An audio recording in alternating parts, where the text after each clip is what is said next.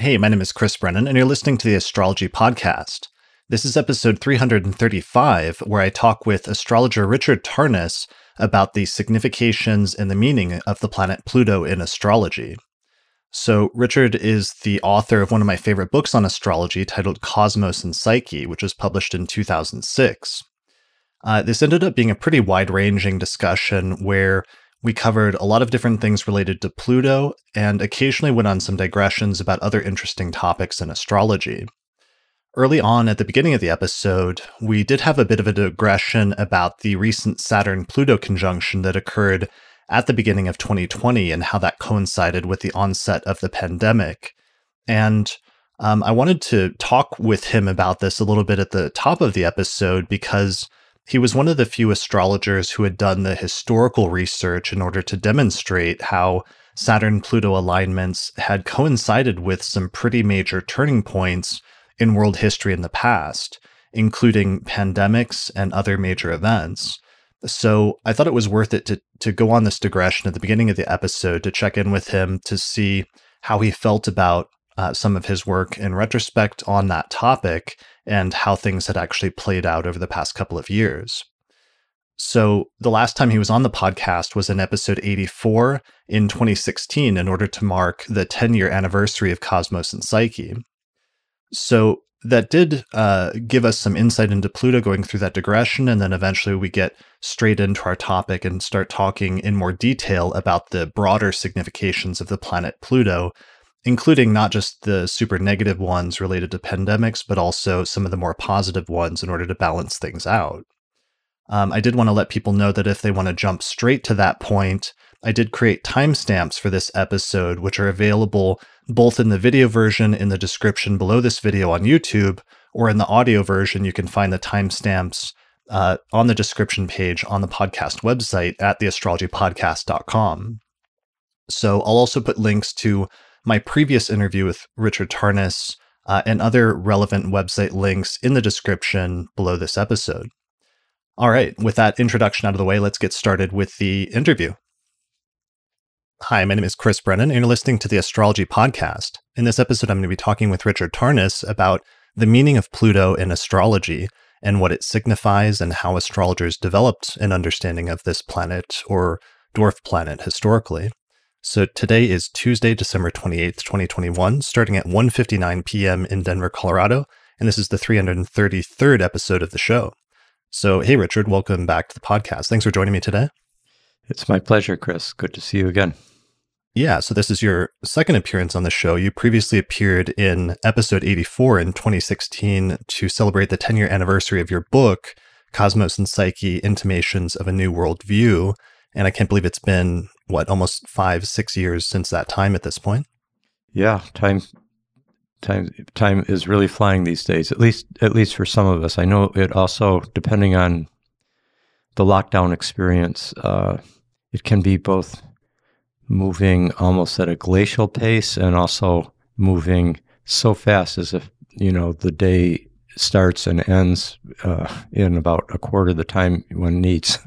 Yeah, especially last year, going through the Saturn-Pluto conjunction and then the Saturn-Uranus square, sort of alternating between those two, it seemed like, at different points.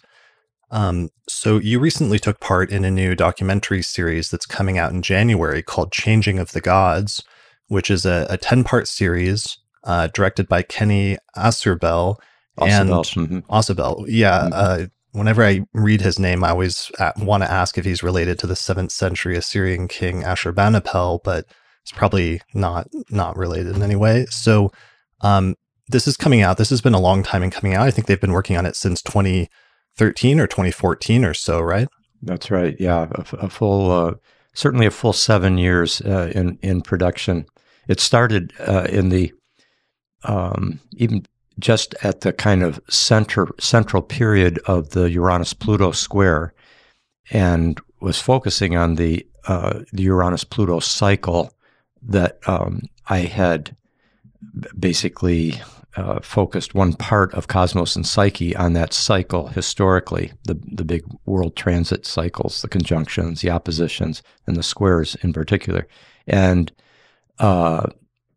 Kenny Ausable, who is the co-founder of Bioneers.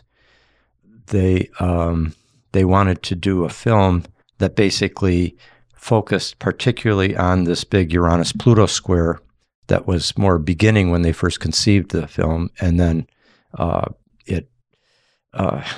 it became such a big project, moving from a feature film to a 10-part documentary series, that it went the entire period of the Uranus-Pluto square in making it. But the advantage of it is that of doing it that way is that you really get a big overview of that alignment and the cultural correlations that took place, the archetypal phenomena that is so evocative of the Uranus-Pluto energies and have been played out so dramatically over the last decade or so.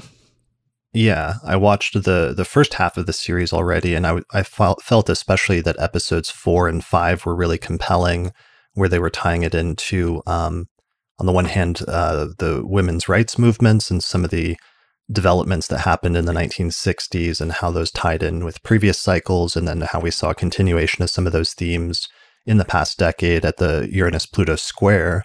But then also the civil rights movement, which was also a key defining moment in the 1960s with the conjunction, and then how that was tied into broader cycles as well. Exactly right. Going back earlier to the beginnings of the abolitionist movement and going right up through the most recent square with Black Lives Matter, for example, just huge. There always seems to be a kind of intensified constellating of the archetypal energies around both Uranus and Pluto, those kind of complexes of meanings and impulses that we've experienced in human life, and they seem to track very precisely as you look through the centuries. Every time Uranus and Pluto, for example, come into conjunction or opposition or square, there's a period of, usually a bit more than a decade, where you see whether it's the women's suffrage, women's feminism, women's liberation, those movements just really get activated in new ways that build on what's happened before, but clearly come into cultural focus and intensified activism and so forth and awareness. And then the same thing with the civil rights movement, same thing also, I should say civil rights movements, because there's many forms. Same thing with gay liberation, and also as a social political revolutionary phenomena more generally, and also technological revolutions, scientific revolutions, etc. It seems to have something, obviously the Uranus, the planet Uranus astrologically has so much to do with change and revolution and the impulse to rebel and to overthrow the present status quo on behalf of greater freedom, greater advance of knowledge, technological and scientific breakthroughs and so forth, artistic innovations. And then the Plutonic energy, which I know is what our focus is going to be today, the Plutonic seems to intensify whatever other archetype it's coming into contact with. And it often does this on a kind of mass level, almost to overwhelming proportions. And so when that happens and you combine it with the Uranus kind of Uranian Promethean impulse towards change and rebellion and originality and innovation, freedom, there is a massive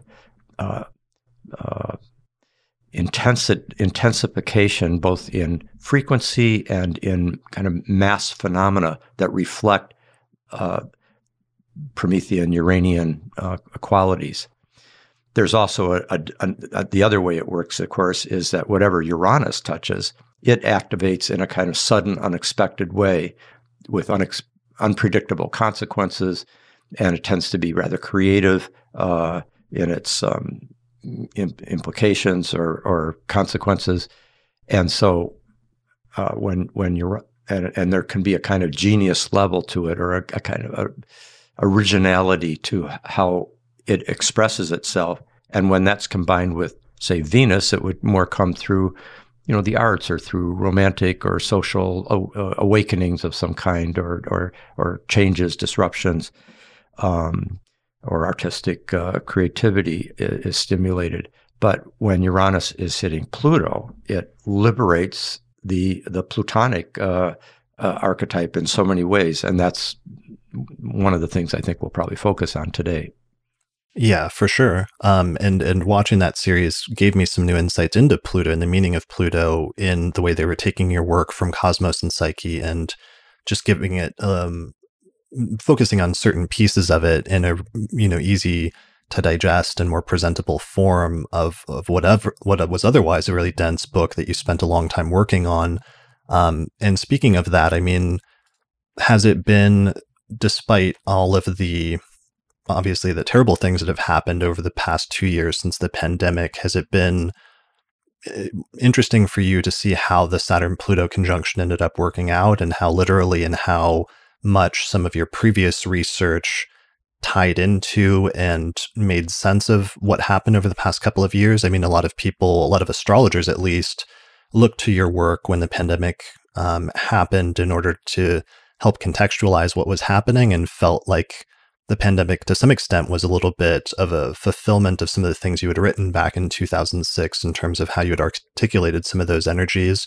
What was your feeling about that over the past couple of years? Yeah, I mean, on the one hand, the flow of life is always unpredictable in a concrete way. You don't know how the specifics are going to unfold. So much depends on human agency and the unpredictable interactions of multiple factors. But astrologers have this remarkable gift, really, a gift from the cosmos that allows us to get a glimpse into what are the archetypal energies that are going to be activated at a given time, because it's been so consistent with and so visible. Once you know how to read the cosmic symbolism, and have a decent sense of symbol and archetype and so forth, it's what Stan Groff calls, it's a Rosetta Stone. It really kind of gives us a remarkable translation device of being able, or like a telescope, to see into the deeper energies and meanings that are active at a given point. So it's not that I was being that, I certainly wasn't being clairvoyant in thinking, that when the Saturn-Pluto conjunction comes, there would be major phenomena of a certain character. I was just being kind of empirical. If you look, every time Saturn and Pluto come into hard aspect, like the conjunctions and the oppositions, as well as the squares, you see very decisive turning points in history where there tend to be quite challenging. And if we just looked at the conjunctions and oppositions of our lifetime, my lifetime now, 7 decades, it's quite striking how, or let's just look at the 20th century. I mean, the Saturn-Pluto cycle, it's first conjunction of the 20th century is 1914, and the basically, particularly from 14 to 16, very tight conjunction, and that's World War I. There can be and then the Great Depression comes in under the next opposition, and then World War II begins right as Saturn and Pluto come into the square in 1939.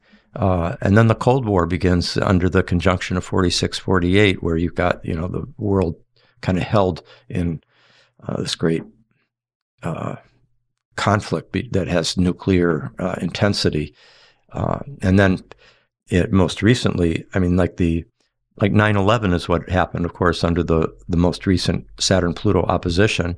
Did you mention the AIDS epidemic of 81 conjunction? Yeah, that's right. AIDS epidemic under the preceding one. And of course, in Cosmos and Psyche, I go back to earlier centuries and talked about the correlations with the Black Death, or the enormous plague that swept through Europe and much of the world under the Saturn-Pluto cycle of the mid 14th century.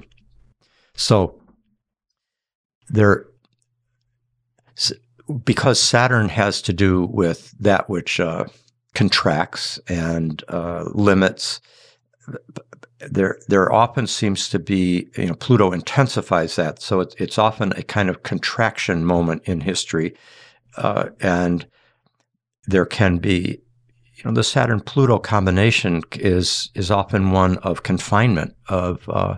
There's many good things that are also characteristic of Saturn-Pluto: the discipline, the capacity for courage under great pressure of facing evil or facing extremely dangerous circumstances, tremendous powers of organization and ordering, and extremely hard labor, being focused on a particular purpose that is sustained day after day with great intensity. All those are classic Saturn-Pluto virtues.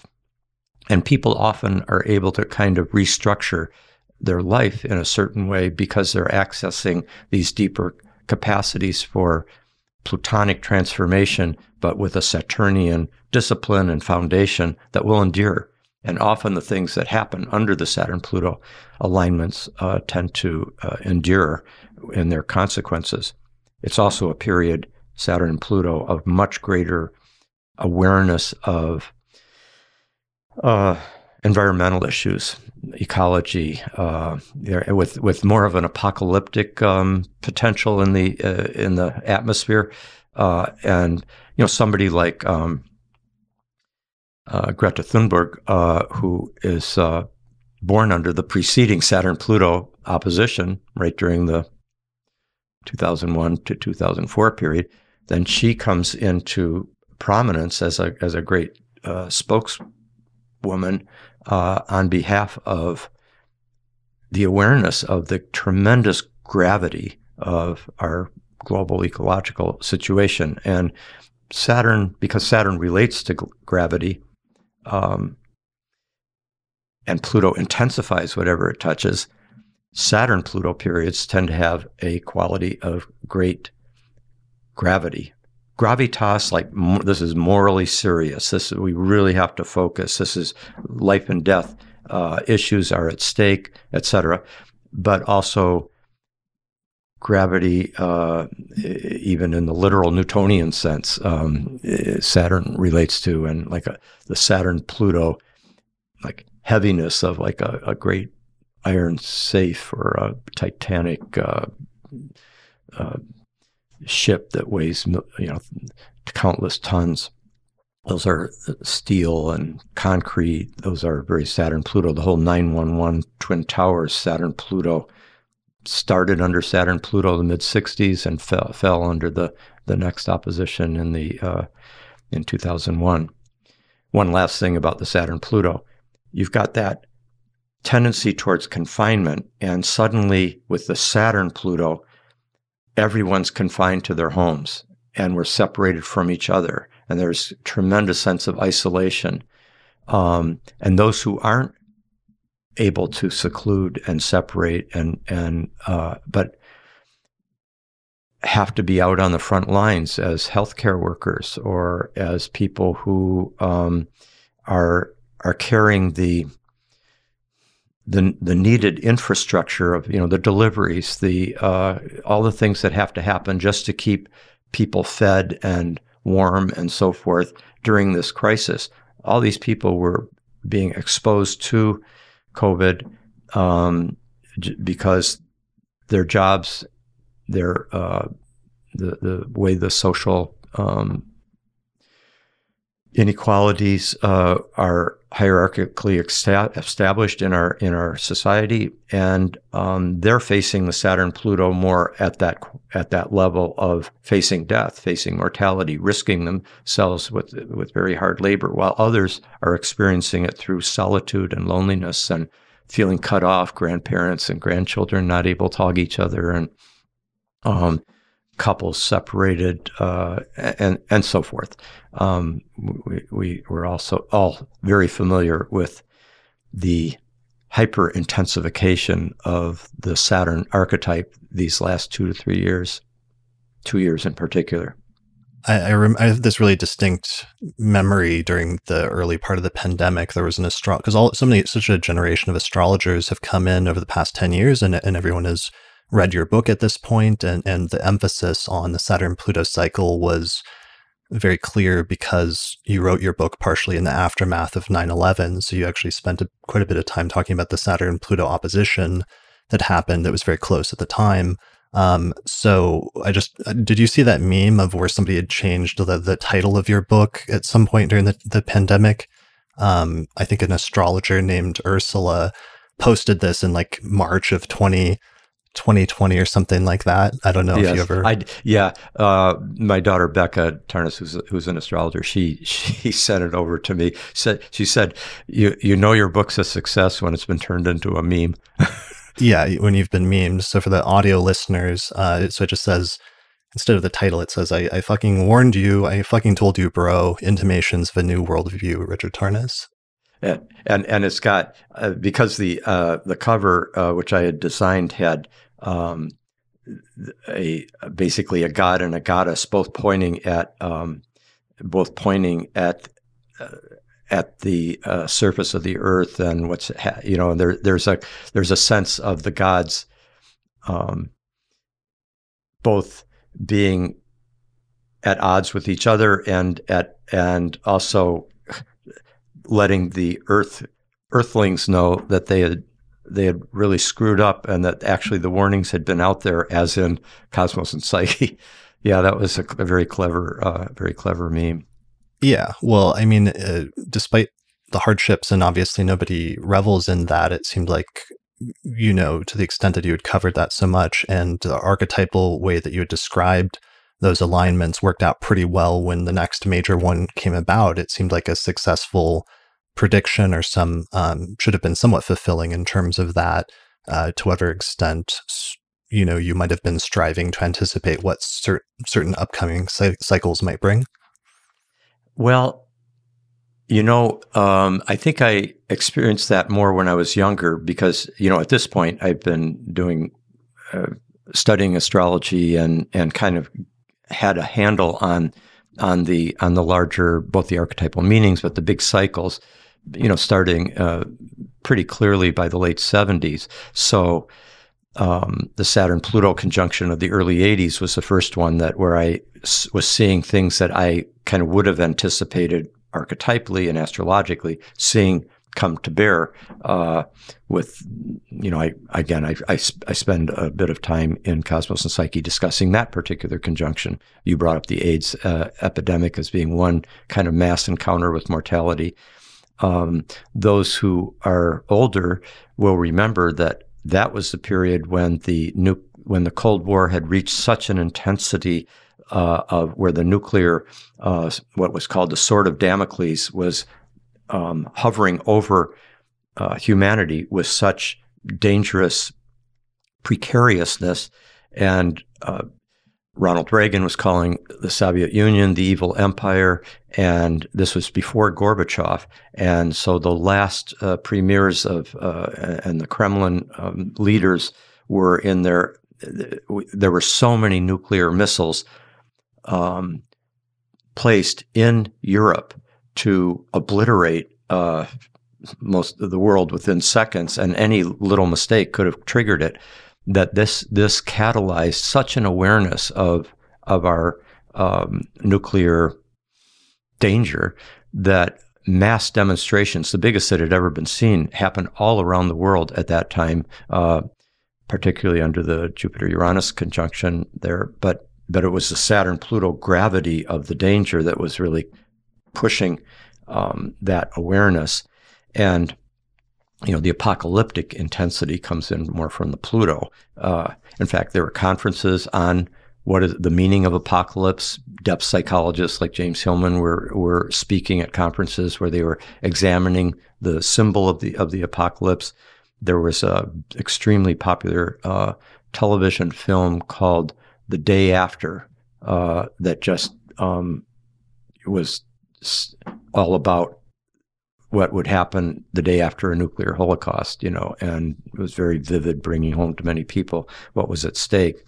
The Fate of the Earth was a big book at that point by Jonathan Schell, who interestingly first made his, where he's bringing the attention to this nuclear danger with vivid prose. And he is the person who, let's see, Jonathan Schell wrote that. And then John Hersey, under the preceding Saturn-Pluto conjunction, wrote the book on Hiroshima that had such an impact on. Anyway, so it's not so much that I didn't take too much pleasure in seeing the cycle fulfilled, particularly when some of the things that were happening were just so. Some things are avoidable. The pandemic didn't have to be this bad. China could have acted in a different way. The United States, Trump was the government, could have acted in a different way. There were all sorts of ways it didn't have to get to this level. Or under the last Saturn-Pluto opposition, we had the war against terror was started, and the invasion of Afghanistan, the invasion of Iraq, against tremendous opposition, popular opposition here in the U.S. and around the world to that invasion. And all during this Saturn-Pluto conjunction, a lot of the consequences of those decisions have been come home to roost. In the Middle East and Iraq and Afghanistan. And so these are things, because this was such a duplication of what had happened under the Vietnam Saturn-Pluto opposition that, in the mid-60s, which also was an unnecessary war. I mean, so it's hard to take pleasure in how planetary alignments are manifested in perfect conformity to their meanings, but it's in conformity to a certain range of those meanings up in their shadow side that didn't have to be constellated if there had been a more conscious relationship to those archetypes. And this is something I hope we go into today is how we can take. In this case, we're talking about the Saturn-Pluto energies, but we could also talk about it in terms of the Pluto just generally, or just the degree to which we enter into the Plutonic, the deeper realms of the Plutonic archetype and become conscious of them inside ourselves and in the world, and come into a more reflective and skillful way of enacting them, because they're going to come through. The gods they express themselves, but to an extraordinary extent, human beings have the capacity to inflect the direction or the quality to a higher or lower or a more problematic or a more life-enhancing range of the spectrum of archetypal possibilities that each planet and planetary complex represents. And the Plutonic is in some ways the one that requires the most consciousness to come into relationship to, because when we don't, we're driven by it. Like puppets. It's such raw instinctual energy. It's coming from the depths of nature. It's coming from what Freud called the id, or the Darwinian struggle for life, or Nietzsche's will to power, all of which are both healthy and have problematic potentials when they are acted out unconsciously. And part of our human challenge is to bring a kind of psychological reflection, reflectiveness, a thoughtfulness, a being able to kind of come into a collaborative relationship with these powerful archetypes, rather than just being possessed by them or trying to suppress them, either one of which is a bad bet, in terms of how it's going to, how that archetype will manifest.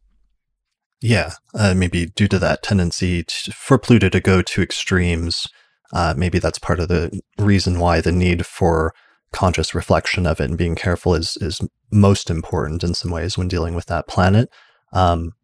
All right, so let's segue into our main topic. I couldn't help but take the opportunity to just check in and ask you how that had been going over the past few years. But let's start talking about Pluto. And this is the final quote unquote planet in my series on the planets that I've been doing this year, where I went through each of the planets and did a deep dive into their significations of meaning. And so we've covered Uranus already and covered Neptune, and Pluto was discovered on February 18th, 1930 by the astronomer Clyde Tombaugh, working at the Lowell Observatory, who was an astronomer who had previously initiated the search for Pluto a decade or two earlier. And so it was the third large new body found in our solar system after Uranus and Neptune. And one of the issues that all of the discoveries of the new planets has raised for me is, how do astrologers establish the meaning of newly discovered planets? And Pluto is one that I struggle with the most, because I get the sense that the mythology of Pluto after it was named by astronomers became the primary access point that astrologers started using to develop its significations and meanings in astrology, because it was named after the Roman god of the underworld. And but with some of the earlier planets like Uranus, there are these stories about, for example, John Varley and Uranus, and they have almost a more empirical tone in terms of how the astrologers of the time perhaps were actually first putting them in charts or looking at them in transits and trying to find out their meaning.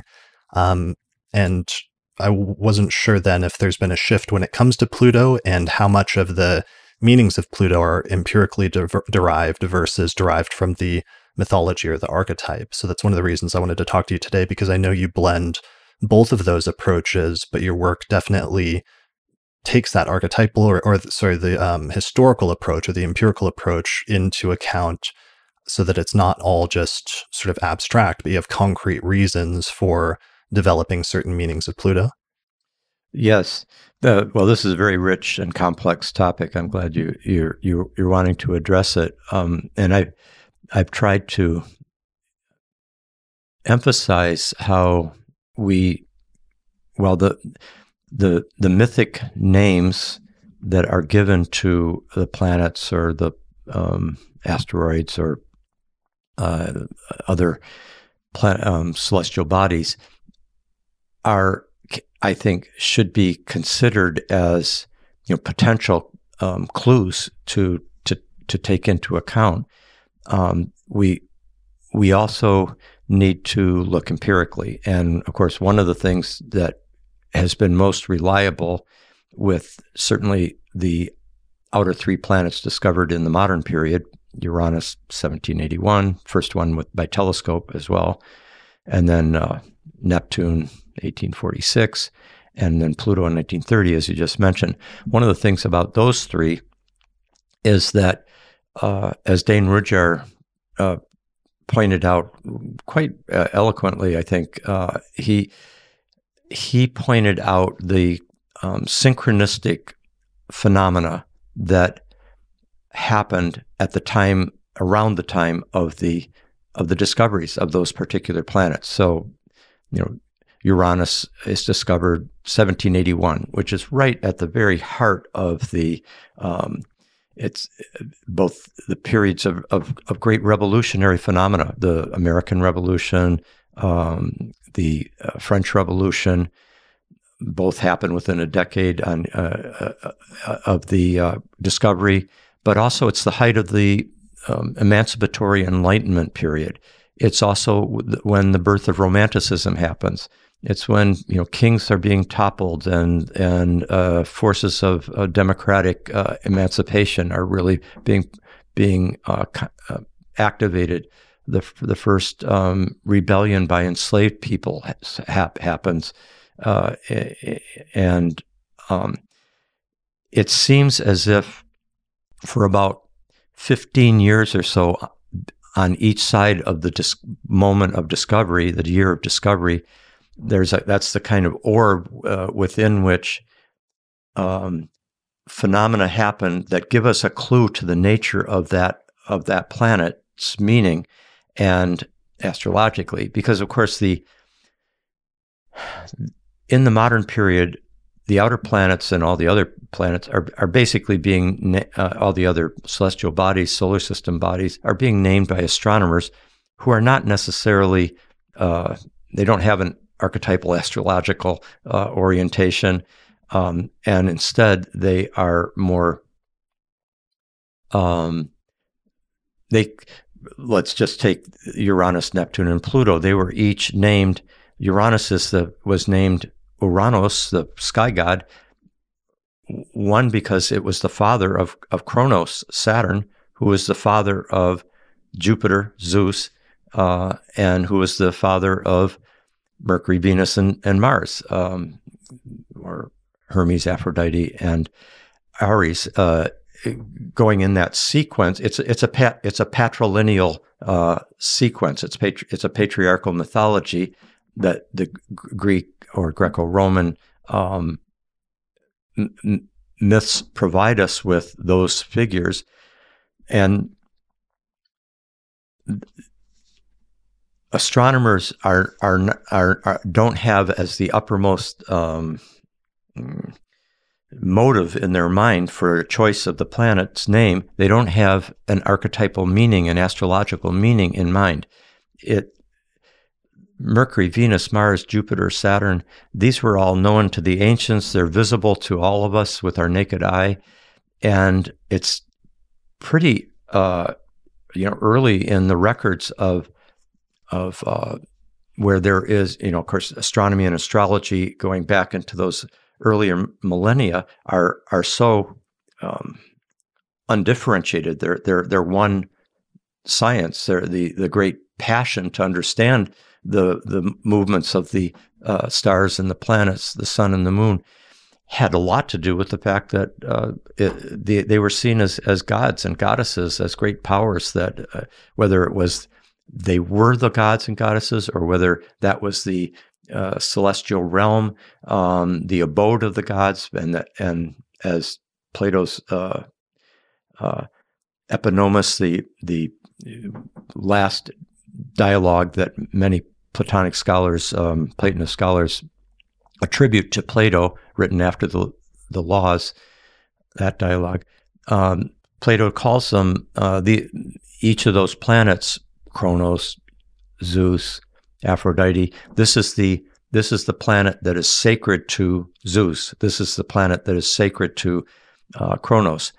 So right up through that period, they are always all seen as being somehow related to or expressive of the gods and goddesses. This is not part of the rationalist astronomical mentality in the late 18th century when Uranus is discovered, or Neptune. So instead, they just are seeing, well, Uranus is the next planet out from Saturn. It's twice as far from Saturn, twice as far from the Earth as Saturn is. It tremendously expands our sense of the solar system. Let's call it Uranos, who is the father of Saturn, and or of Kronos, and Uranos is the god of the sky, of the starry sky, which really fits the fact that it was so deep into the starry sky where it was developed. But as astrologers, we're focusing on Uranus and then Neptune and then Pluto. They were also just looking empirically, and it's pretty clear that a lot of the, let me just say in general terms, I think the astronomers who named Uranus, Neptune, and Pluto, they had some kind of an intuitive, there's a synchronistic, you don't have to believe in astrology to maybe come up with a name that has a relationship to the actual archetype that may prove out astrologically. And I think it's pretty clear that Uranus has a lot, as an astrological planet, has a lot to do with the heavens, with the sky, with space travel, with air travel, with the interest in astronomy and astrology and the cosmic view and so forth. So there's something to be said for Uranus's relationship to the sky. Neptune certainly to the water. Every astrologer has a sense of the kind of fluidity and dissolving energies of Neptune and its connection to rivers and oceans and the stream of consciousness and the oceanic feeling of the mystical and so forth. Our metaphors that are connected to the Neptune astrological archetype tend to be quite appropriately, oceanic or watery. So it makes sense that Neptune, they were onto something, even though they weren't thinking astrologically. And Pluto, when it was named, there were a couple of different factors came in. A number of names were being considered. You may know the story, the quite young daughter of one of the people in England who was on the committee to name the planet strongly suggested Pluto. And PL, the first two letters of Pluto, also fit Percival Lowell, who was the man who first set in motion the discovery of Pluto. So there was a kind of honoring of the astronomer that way. You can see it in the astronomical glyph there that has been used so often for Pluto. And in addition, you have even the Disney cartoon figure of Pluto seems to have played a role in the partly in the young girl's thoughts about it. But I think she had more in mind than just that. What I was reading is that she did have some background in like Greek mythology or had some interest in mythology, and that was part of what motivated her. That's right. And it, basically, like Zeus and Poseidon and Hades were each given a different realm, so Poseidon, Neptune was given the realm of the oceans and of the sea, and Pluto was given the realm of the underworld, Zeus of the overworld, Mount Olympus, etc., the sky, and so there was that as well. Yeah, so, I think Pluto in mythology had the ability to become invisible or to cloak himself, and I think part of her rationale, she said, was that because Pluto is so distant and you could barely see it, and it was very difficult to even get a glimpse of with telescopes, that was part of the reason why she thought that Pluto would be a good name for it. Yes. So on the one hand, I want to honor the way in which even a non-astrologically aware astronomer or astronomical committee could come up with a name. They went through several names for Uranus before they came up with Uranus. It was like Herschel, who discovered it, named it Georgium Sidus, George's star, after his patron, King George. The French didn't like that idea. I still think we missed out on not having it called George, because like where the planet George would be by your horoscope or transits would be much more like entertaining, just on a personal level. Yeah. But so many of I think we discussed this in another, in our other interview, but so many of the qualities that we recognize as being distinctly Uranian have to do with rebelliousness and unpredictability and change and originality and genius and creative innovation and the trickster and so forth. And all of these are not particularly characteristic of Uranos, the myth of Uranos, but are very characteristic of the myth of Prometheus. Right. So part of it is that you, on the one hand, recognize and acknowledge that there's some, as most astrologers now, this has become their main line of thought, that there's some synchronistic connection between the name that is given to a new celestial body and its astrological meaning, just through some sort of coincidence, just through that's in some ways the correct name will be picked, and that will have some meaning. But then on the one hand, before you wrote Cosmos and Psyche in 1998, some newer astrologers may not know that you wrote a separate book called Prometheus the Awakener, where you kind of argued that the mythology of Prometheus actually matched many of the significations that astrologers give to Uranus empirically, the planet Uranus more empirically than the myth of Ouranos does on its own. Right. And this was a point that Stephen Arroyo made very briefly, just a single sentence in Astrology, Karma, and Transformation back in '78. And this is there's some I think one or two other astrologers in earlier decades also just briefly mentioned that there's a Promethean quality there. I think there was a Frenchman who did. I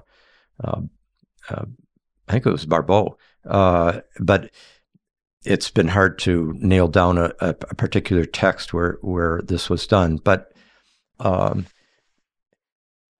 I think what it allowed me to do was to start differentiating. Like we need to, like, not every single thing about a myth is going to tell us about that astrological archetype. There's going to be lots of details in a myth of a particular figure, like Zeus, that is not particularly Jupiterian. For example, Zeus can act in a very Saturnian way when he's being punitive, or he's being the principle of order, where he's restrictive, etc.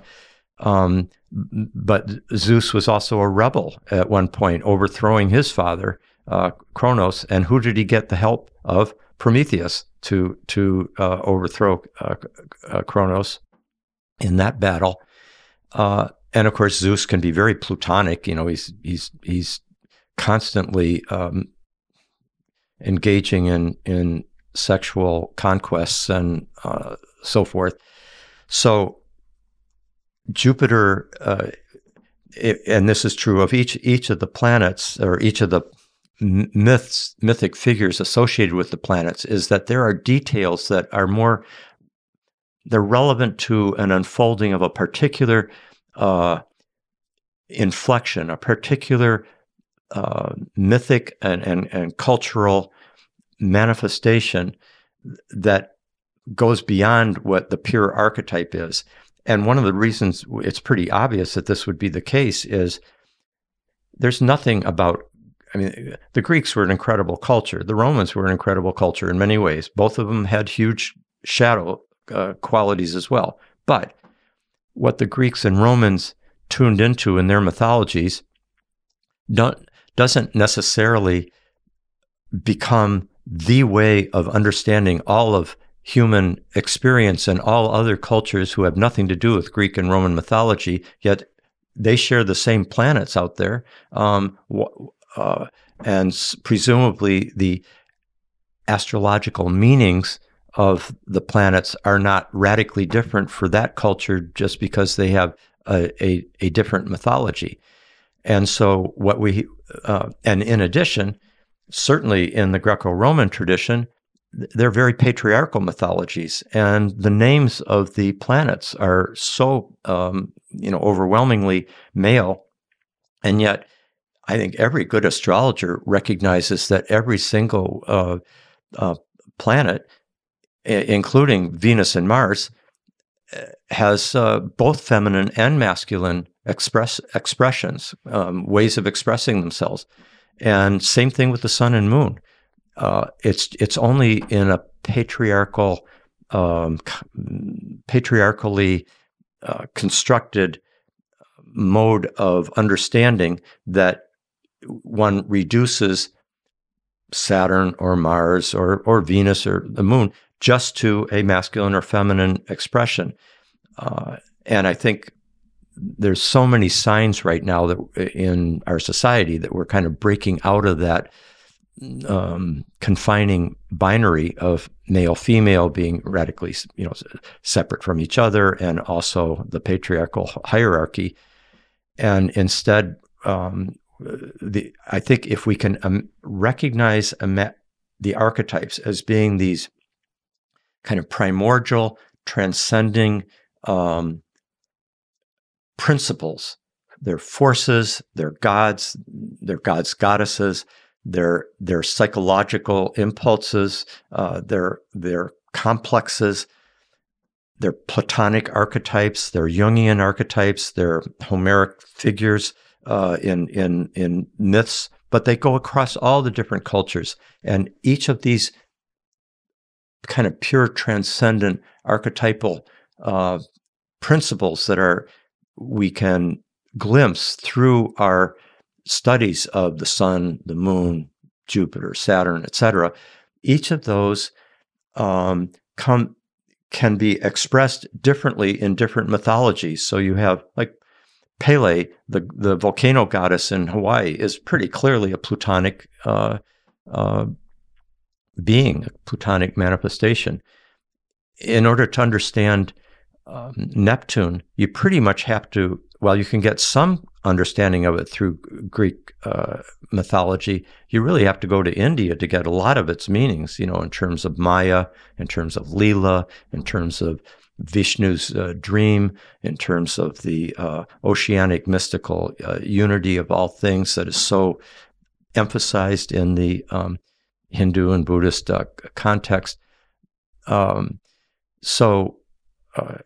And there's trickster figures. That Uranian trickster, that's kind of a creative principle, is in so many different cultures. Same thing with the god or goddess of love, of beauty, etc., of war.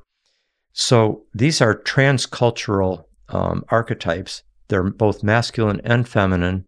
They can be understood as cosmic principles in a more Platonic Pythagorean way, but also as interior psychological drives and realities in a more Jungian and even psychoanalytic or Hillmanian way, archetypal psychology.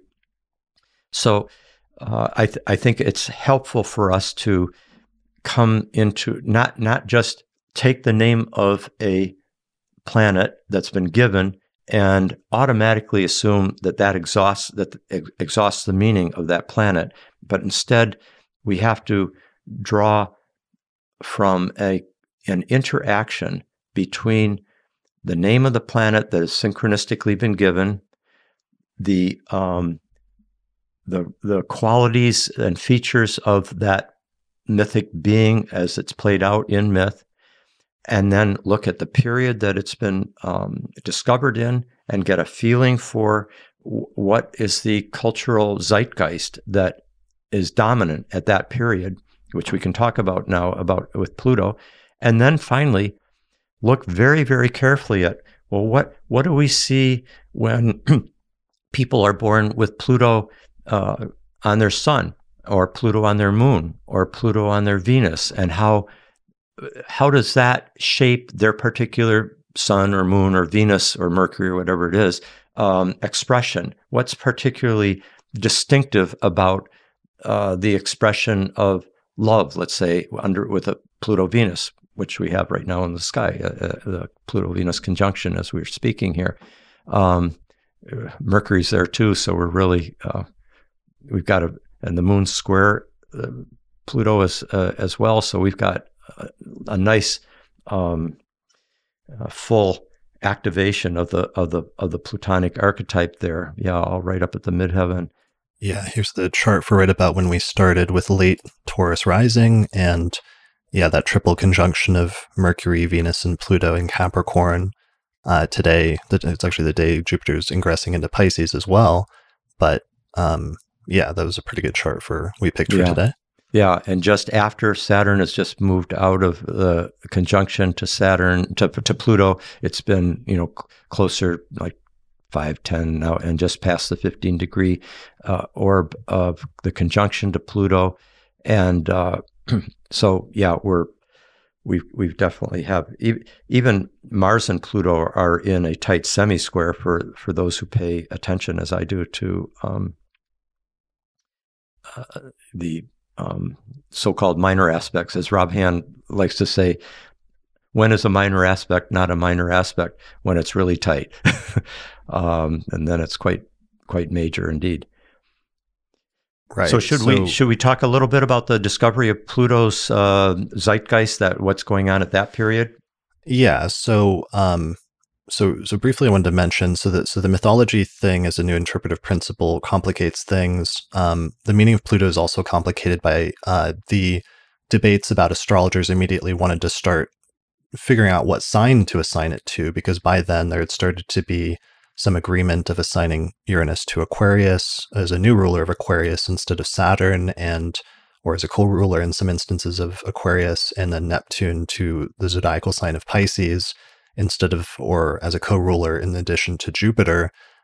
So there started to be debates about assigning it to a sign of the zodiac and different rationales for that. And eventually those who assigned it to Scorpio ended up winning out or becoming the majority. And the tendency to conflate or interchange the meaning of the planets, signs, and houses that increased and became more normalized in 20th century astrology also resulted in drawing some significations from Scorpio in the 8th house and assigning those to Pluto. So that's an additional complicating factor. But why don't we start? One of the things I've done in this series is to try to give it some historical context about how the current meaning of the planet has developed. Is I've looked at some historical sources, and one of the ones that really seems to have influenced the Western and especially the English tradition is Reinhold Eberton and his 1940 book, A Combination of Stellar Influences. Was that a direct or indirect source for you in some ways? It was definitely one of them. I think you mean in terms of how I came to understand Pluto in charts and transits and world transits and so forth. Is that what you're referring to? Yeah, I mean, it seems like Eberton wrote in 1940, and then his text influenced Rob Hand, who wrote Planets in Transit in 1976. And some of Hand's treatment of Pluto ended up seeming kind of seminal in terms of influencing the generation of astrologers that came in the 60s and 70s. So I thought about maybe reading excerpts from those two really quickly and then going to your book. Sure. I would say, I think Dane Rudhyar was extremely influential as well in that early period. Eberton was quite remarkable, the German astrologer in kind of, I think he had a good intuition of certain dimensions of Pluto for sure, and particularly reflecting the period that he lived in. I mean, he living through Nazi Germany, World War II, et cetera. I mean, he lived through World War I too, as well, but in his mature years, World War II, and then Charles Harvey helped in the astrology world, helped bring Eberton into, he translated part of Combinations of Stellar Influence that we use. And Rob Hand certainly was an admirer of Eberton. But Dane Rudhyar, I think he had quite an intuitive grasp of many things, and one of them was of Pluto, and recognizing this quality of death and rebirth, destruction and regeneration, and seeing it at a very collective level. He wasn't as in tune with it in terms of reading birth charts, individual charts. He was more, I think, I think he probably, I'd love to see more, if there's any Ridjar scholars out there, I would be very interested in knowing if there's literature or, personal things he left behind that give us an indication for where he started getting his first intimations of the meaning of Pluto. But I suspect a lot had to do with his grasp of the periods immediately surrounding Pluto's discovery in 1930, which I can talk about in a couple minutes. But let's go along with what you had set out there. Sure. So here's the excerpt from just the Pluto delineation from Eberton in 1940. So he's writing in 1940s Germany, so that sets a pretty distinct historical context. So he says, the principle of Pluto is force majeure or providence, invisible forces or powers. Psychological correspondences, positive ones, are the will or the wish to exercise power, the manifestation of unconscious powers, ruthless frankness or candidness, the urge to influence the masses, propagandist aspirations and objectives, understanding the masses. The negative psychological correspondences are ruthless use of force or coercion, inclination to incite, a fanatical zeal to state one's own doctrinal principles, to agitate, convulsions, and spasms. Biological correspondence he gives is the collective unconscious and regeneration. Sociological correspondence is persons who can be said to exercise a magical influence over the masses, such as propagandists, actors, public speakers, and politicians. So, it's like we can recognize some of the later common themes of Pluto in there, and there's also some in there that are different or ones that I don't think you hear repeated as much in contemporary sources. Yeah, but he's got the will to power there. He's got the force majeure, which has to do with like when a hurricane comes through, an earthquake, that's force majeure. It's large impersonal forces. He's also got the sense of the urge to have power, including through influence, through changing people's minds towards leading them in a particular direction through the exercise of power, propaganda, etc. And he's got a sense of the mass quality too. I think the collective, the mass quality. That's why during the periods when Pluto's activated by one of the outer planets, like Uranus, things tend to happen on a more mass level. You have mobs acting you have large demonstrations and riots and so forth. So he's got that, a number of those things quite. Eberton generally has a tendency towards, he lived through a very dark period of history, and he has a tendency to, at times, to single out the more problematic sides of the archetypes. And this is where I think some of the great depth psychological work that's been done over the last half century, particularly by somebody like Stan Grof, where there is a willingness to enter into that plutonic domain and become, basically through going through, kind of whether it's shamanic rituals, sacred medicine,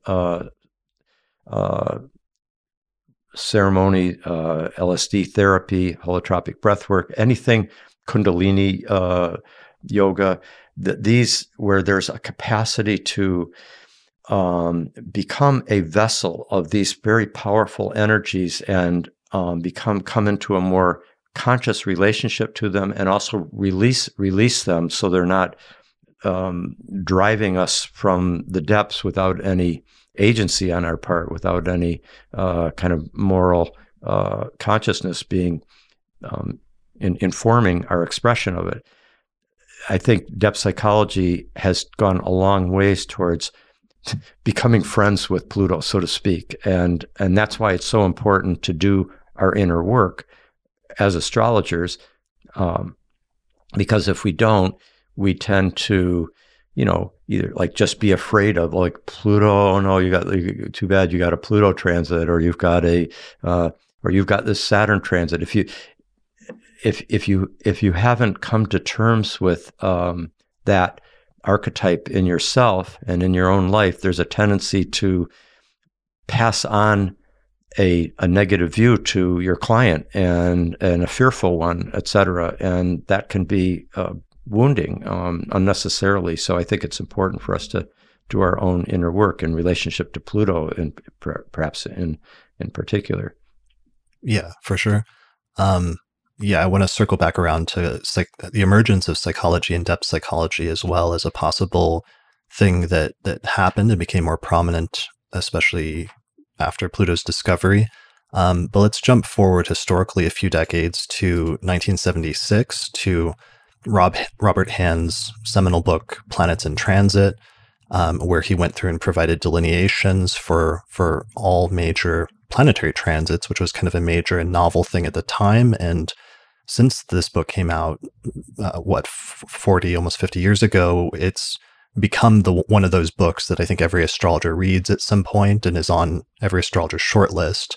So as a result of that, I think his formulation of Pluto was really important, or the way he formulated it. So he says, the significance of transiting Pluto. The nature of Pluto is similar to that of the Hindu god Shiva, the creator and destroyer. Pluto usually begins by breaking down a structure, then it creates a new one in its place. This entire cycle of death, destruction, and renovation is accompanied by tremendous powers, for Pluto is not a mild or even very subtle planetary influence. You can always see its effects very clearly, ranging from machines breaking down and needing repair to full-scale destruction or death. Decay at one level or another, followed by new life from the old, is the typical Plutonian process.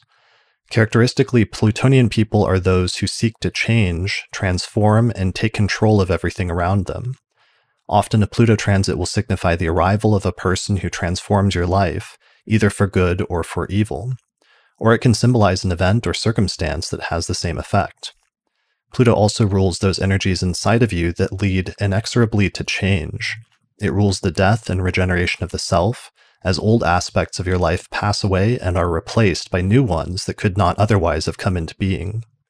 Pluto does not signify death in the literal sense, instead it refers to a metaphorical death, something that ceases to be. And it actually goes on, so this is kind of long, but worth reading the full passage. So he goes on and he says, the energies of the planet that Pluto is transiting become a source of change and transformation in your life. You may get involved in serious power struggles with other people and changes in the areas of your life associated with that planet. As Pluto transits your houses, it signifies the areas of your life that are due for radical transformation. In the area ruled by the transiting house, structures in your life that have built up to the point that it is no longer possible to patch up whatever is wrong.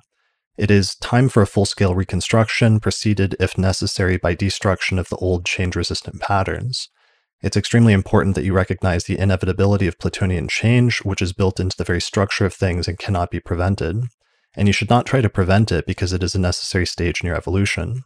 All that you will do is force the energies to build up until they are explosive. Then the inevitable changes will come about disastrously.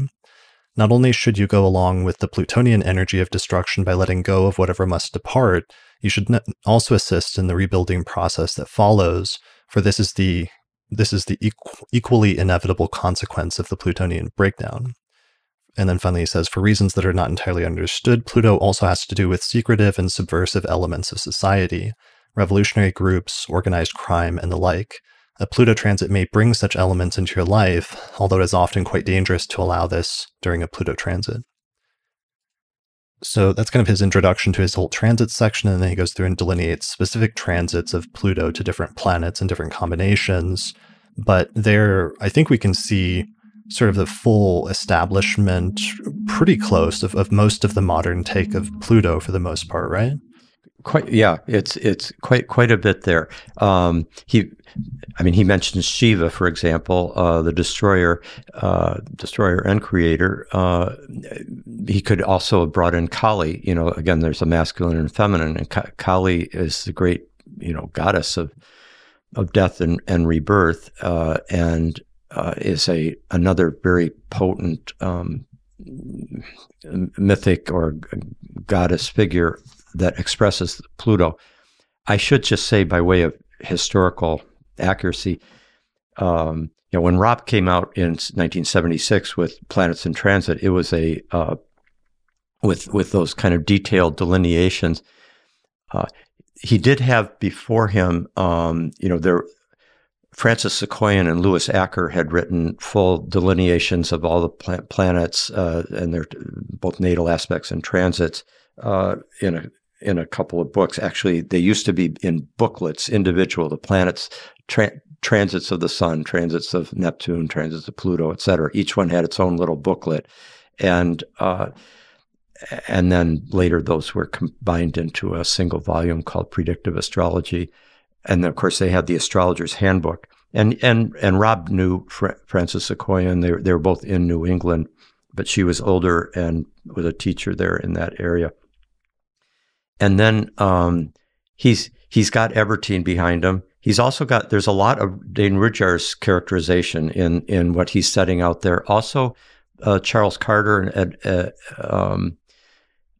Jones, Mark Edmund Jones are the early Mark Edmund Jones from the 1930s and 40s. They wrote a little bit about it, but Rudhyar, I think, was the one who most was tuning into its depths, and so he's recognizing how, in the same way that the 18th century and the discovery of Uranus brought this great period of, revolution and breakthroughs and liberation and the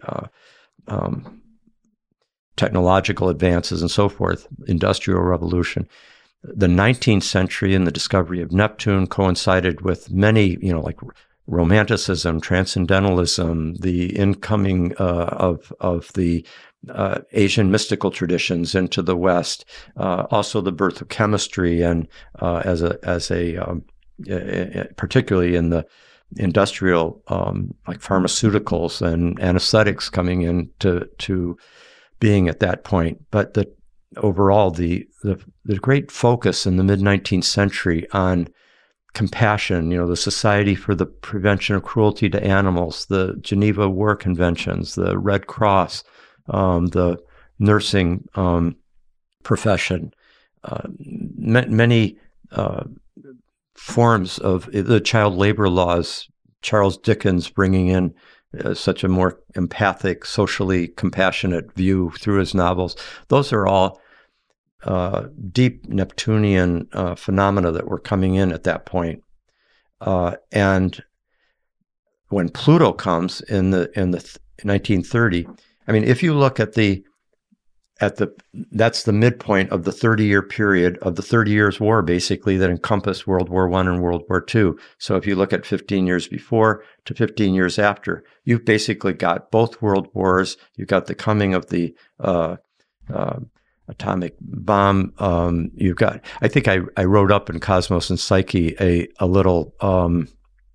Yeah, here's the passage. If you want to go ahead and do the honors of reading it.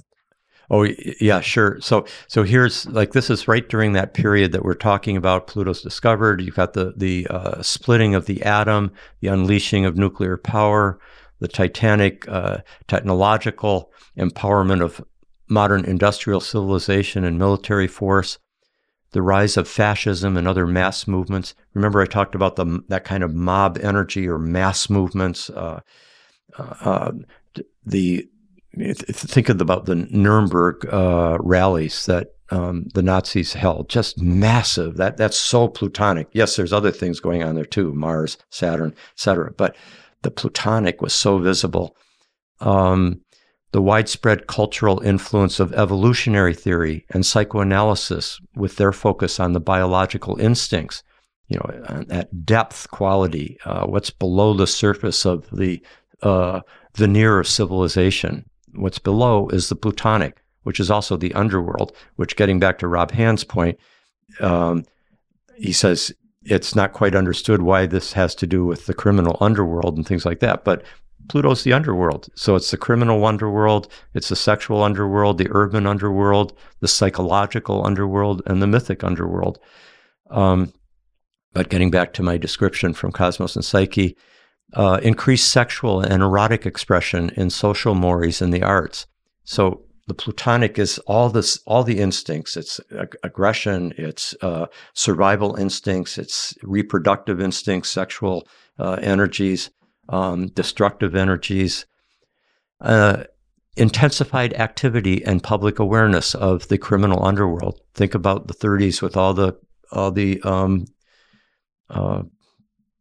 criminal, the gangster movies that became very prominent at that point. Tangible intensification of instinctually driven mass violence and catastrophic historical developments evident in the world wars, the Holocaust, the threat of nuclear annihilation and ecological devastation. And here, if you take the broad view, as Rujar did, that it's a 20th century phenomenon surrounding the discovery of Pluto. Here also can be mentioned the intensified politicization and power struggles characteristic of 20th century life, the development of powerful forms of depth psychological transformation and catharsis, and the scientific recognition of the entire cosmos as a vast evolutionary phenomenon from the primordial fireball to the still evolving present. So in many ways, even our view of the cosmos it's right then in just a couple of years before Pluto is discovered that that astronomers, particularly through the work of Harlow Shapley and Hubble, and they're recognizing that the cosmos is expanding and is huge, as many galaxies, and is evolving. It's a whole different view that comes in compared to the more static Newtonian universe that the scientific revolution had established, much more Plutonic. So I think I may have also, so those are the correlations with that I think Rujar's picking up on, and then they get played out. But Rob Hand and Sequoyah-Nacker and Ebertine, they're starting to differentiate, like Pluto with the sun, Pluto with moon, Pluto with the different planets, Pluto with different signs and houses. And those are very important advances in our understanding of Pluto. Right. So that brings us eventually, and we'll circle back to some of the things that occurred around the time of the discovery, but I just wanted to provide some context before we go into discussing those in detail. Your next passage, which is when you summarized basically the significations of Pluto very broadly about what the archetype of Pluto is. Do you feel like reading this passage? So Pluto is associated with the principle of elemental power, depth, and intensity, with that which compels, empowers, and intensifies whatever it touches, sometimes to overwhelming and catastrophic extremes. It's associated with the primordial instincts, libidinal and aggressive, destructive and regenerative, volcanic and cathartic, eliminative, transformative, ever-evolving, with the biological processes of birth, sex, and death, the cycle of death and rebirth. Let me just take a bracket here. We think of Saturn as related to death and the endings of things. Well, Pluto is death and rebirth. It's got the whole cycle in it. And in fact, it goes birth, sex, and death, and rebirth. It's the whole big Ouroboros cycle of life and death. Getting back to the description here from Cosmos and Psyche, it's associated with upheaval, breakdown, decay, and fertilization, violent purgatorial discharge of pent-up energies, purifying fire. This is what Stan Grof calls pyrocatharsis, that part of very powerful experiential therapy where you go through pyrocatharsis, where there's a great release in a kind of fiery burst from the depths that releases the repressed energies from one in a way that is not destructive, but actually puts you in touch with the life force and is healing. Situations of life and death extremes, power struggles, all that is titanic, potent, and massive. Pluto represents the underworld and underground in all senses, elemental, geological, like in an earthquake, instinctual, political, social, sexual, urban, criminal, mythological, demonic. It is the dark, mysterious, taboo, and often terrifying reality that lurks beneath the surface of things, beneath the ego, societal conventions, and the veneer of civilization beneath the surface of the earth that is periodically unleashed with destructive and transformative force, Pluto impels, burns, consumes, transfigures, resurrects. In mythic and religious terms, it is associated with all myths of descent and transformation, and with all deities of destruction and regeneration, death and rebirth. Dionysus, Hades, and Persephone, Pan, Medusa, Lilith, Inanna, Isis and Osiris, the volcano goddess Pele, Quetzalcoatl, the serpent power, Kundalini, Shiva, Kali, Shakti.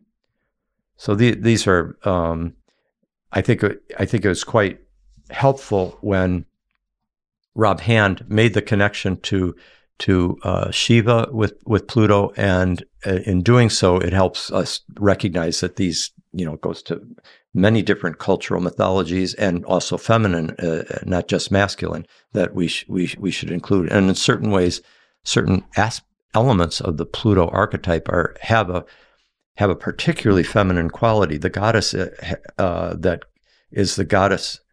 If you have birth, you have a goddess present. You have a birth. You have a mother energy is what makes birth possible. And that also involves the kind of elemental energies of the birth process. As any mother who has given birth can say, it's just, these are titanic energies that take over the body to bring forth the infant from the womb out into the world. Let me just tell you one thing about Rob. One day, I invited Rob to come to Esalen Institute back in the 70s, right after Planets in Transit came out, because I was director of programs there. And both Stan Groff and I were, when we saw Rob's book come out, up until that point, we'd been using more Ebertine and Sequoian and Acker's work. And so Rob, along with like Liz Green and Stephen Arroyo, about the same time were coming out with their works. But Rob's systematic work was quite something. And, he had Neptune, the whole time he wrote that book, he told me he was in a kind of almost like hypnotic state of almost like channeling. He could hardly remember in retrospect consciously writing it. Neptune was transiting his Sun, Venus, Mercury conjunction. So Neptune was conjoined Sun, Venus, and Mercury, which in his case opposes both his Uranus and Saturn. So he's got a Uranus-Saturn conjunction, born 1942, opposite Sun and Mercury and Venus. Yeah, you see it there with the... Yeah, here's his chart. So he has Sun at 13 Sagittarius, Mercury at 15, and Venus at 17 Sagittarius. And in the mid to late 70s, Neptune was transiting right through all of those points in Sagittarius. Yeah, so he was basically in this kind of trance. He would come, when he came to Esalen, I had him come a number of times. It was great to have him. And he'd sit there in the living room in a kind of Buddha pose. He'd put his legs into a lotus position, because we all were on cushions in those days. There were no chairs in the meeting rooms at Esalen. And it was in the big house living room. And he would almost in a kind of trance state be talking about what each of the planets meant, what each of the houses, each of the signs, etc. But I remember he was particularly, because Stan Groff and I were doing all this work with, the death rebirth process, LSD therapy, and powerful forms of experiential therapy there at Esalen. He called us the Jupiter-Pluto Club. But what was particularly, because both Stan and I had that, but he quite memorably described the process of kind of ego death and transformation in terms of moving in his discussion of when he would describe each of the planets, starting from the sun and moon, moving out through like what Mercury's role and Venus's role and Mars's role in the psychological development of the individual, which is what he was particularly focused on. And then when he got to, like Saturn's the reality principle, it's also the ego structure that we kind of define our identity according to. And he said, but then when you get to the transpersonal planets, Uranus, Neptune, and Pluto, that challenges the ego structure and the reality structure of your life. And the way he put it was, Uranus breaks that, it shatters, it comes in and kind of disrupts it, breaks it like a breaking the ice, so to speak. And then Neptune dissolves it, and then Pluto comes in for the kill. That's how he memorably put it, describing people who've gone through powerful death rebirth experiences. Stan Grof has a great description of it in one of his books, where there's this just when the plutonic energy fully comes in, and first you're working through all the in pyrocatharsis and the fiery energies, the titanic destructive powers coming through one, and the sexual, the orgiastic, the aggressive, then demonic energies can come through, and scatological, etc. It's a real journey through the underworld. But then there's this. He said the last stages involve a kind of annihilation, and he said. Many people experience he said, first Kali comes in and requires total surrender to the feminine principle in all her power and terrifying quality. And then with that surrender, he then said, and then Shiva comes in and just completely does the final destruction, like, destroying the ego, what's left. And he said then at that moment, there's this kind of opening up to the incredible grandeur of the cosmic pantheon of gods and goddesses as far as you can see, and kind of the golden light of spiritual healing that just can kind of pour in at that moment and go on and on from there. When I had an experience along that line, that was actually when astrology deeply came in through that kind of golden white light, like coming in through the top of my head, and many other insights, biographical, psychological, and so forth.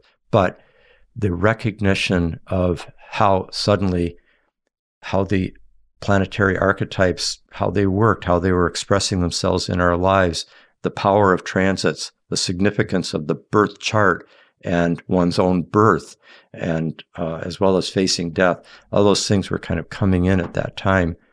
So this deep inner journeying that so many people are engaging now is so helpful in breaking out of the constricted worldview in which you think that you live in a kind of random materialistic universe, with astrology as the gold standard of superstition, as I like to call it, and instead suddenly realizing that you live in an ensouled cosmos of incredible depth and moral and aesthetic majesty, and that we're participating in a great mystery that's unfolding through us. So, and Pluto plays a big role in that. So that's why Pluto can go from being solely seen as this, terrifying, will to power, or something that's just purely destructive, and to really grasp its transformational and redemptive quality. But it is a dangerous principle. It's almost like the principle of danger. So it takes. This is where guidance, mentors, teachers, wise elders, therapists, healers, shamans are so important to help navigate in a guiding way that deep descent into the underworld. So people like Jung, for example, has a lot of wisdom on this. Stan Grof has a lot of wisdom on it. Tolkien's had Gandalf playing that role for Frodo, and engaging a life that Frodo wished that he hadn't been born to deal with such a fraught time as he was born into. And my daughter, Becca, who's a Tolkien scholar, kind of particularly called to my attention that beautiful passage where when Frodo says, "I wish I wasn't born at such a time," and Gandalf says, like, I'm paraphrasing, Gandalf says, "None of us wish to be born at such a time, but it's what we do with when we find ourselves in such a time, then it's how we respond to it. It's what we do to it, do in this in this circumstance that is where it's all at. That's where we become a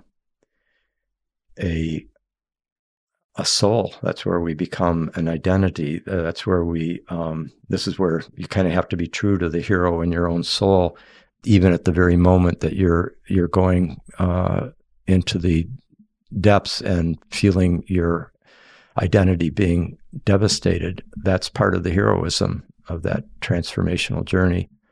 So anyway, we have guides. We have elders that are very important for dealing with these extremely powerful energies, which probably are as activated now on a global level as ever, because we both have the rise of authoritarianism and violent, populism, massive power struggles in the world in quite destructive ways. Very similar to the period when Pluto was discovered in the 30s.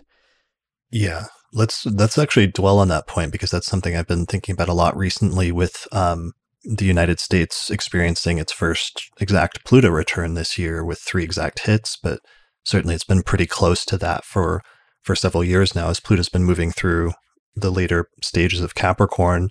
But one of the things that really always sticks out to me when we think of that principle of, the astrologers have been using for a while now, that when a new planetary body is discovered, that some of the events happening in the world at that time that are defining world events will give you some insight into the nature of that planet. And discovering Pluto in 1930 and just what was happening in the world in the 1930s, one of the things that always, jumps out is the rise of fascism, not just in Europe, which had been building up for a little while up to that point, the sort of explosion of it in Europe, but also how that kind of got exported to different parts of the world where fascism started being imitated in different countries.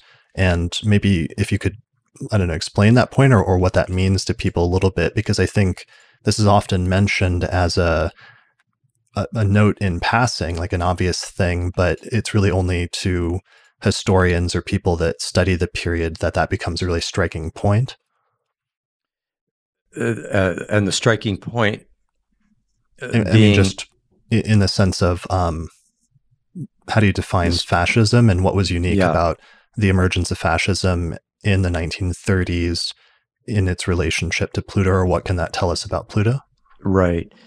Yeah, that activation of mass will to power, people identifying with a collective, suppressing their individuality, and even the so-called leader, Führer, the strongman, the dictator, whether it was Mussolini or Hitler or Stalin. The psychohistorian Lloyd deMause and Stan Grof often use the phrase that the strongman, dictator, tyrant who's leading this fascist movement, they're not really, if you do deep, if underneath there's such they're a small person in certain ways with kind of a titanic compensatory persona. And he said, really, what makes them so powerful is the fact that they are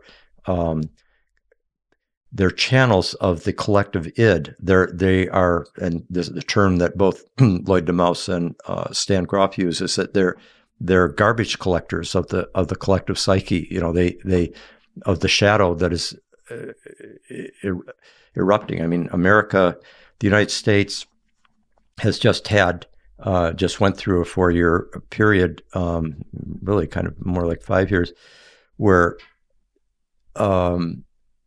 it's almost as if the soul of America, like Persephone, got swallowed by by Hades, by the underworld, and we suddenly found ourselves in a kind of a world in which a kind of violent, massive, titanic, and often criminal will to power was at work, and the people representing it or forwarding it often they almost represented the shadow version of the shadow version of an American, or the shadow version of what it would be to be male, or shadow version of wealth, or the shadow version of whiteness, and so forth. And the United States birth chart at that point was being transited. 2016, you got Pluto was opposite the sun, and then now Pluto's returning now, and has been. I mean, the Pluto return, like a Saturn return, is a big, long transit. It doesn't just activate, the year that it's exact. This is the end of an enormous 248-year cycle, and even as it gets to within 10, 15 degrees before exact, it's cooking. Much as a Saturn return does in a personal chart. Saturn return doesn't just happen when you're 29 and a half. From 28 to 30, you can pretty much depend from your 28th birthday to your 31st birthday. Those 3 years are going to be pretty characteristic of a Saturn return. And the Pluto return has been approached here. You can see how tight it is right now, just like 1 degree from exact. And prior to that, like back like 5 years ago, Pluto was opposite Sun, and you often get the Pluto opposite Sun energy when you are like a very powerful solar individual with Plutonic qualities will kind of massively influence in this case, the United States, which is the whose birth chart we're looking at, where Pluto's transiting it. And of course, that's when Trump came down the escalator and started his ascent to power.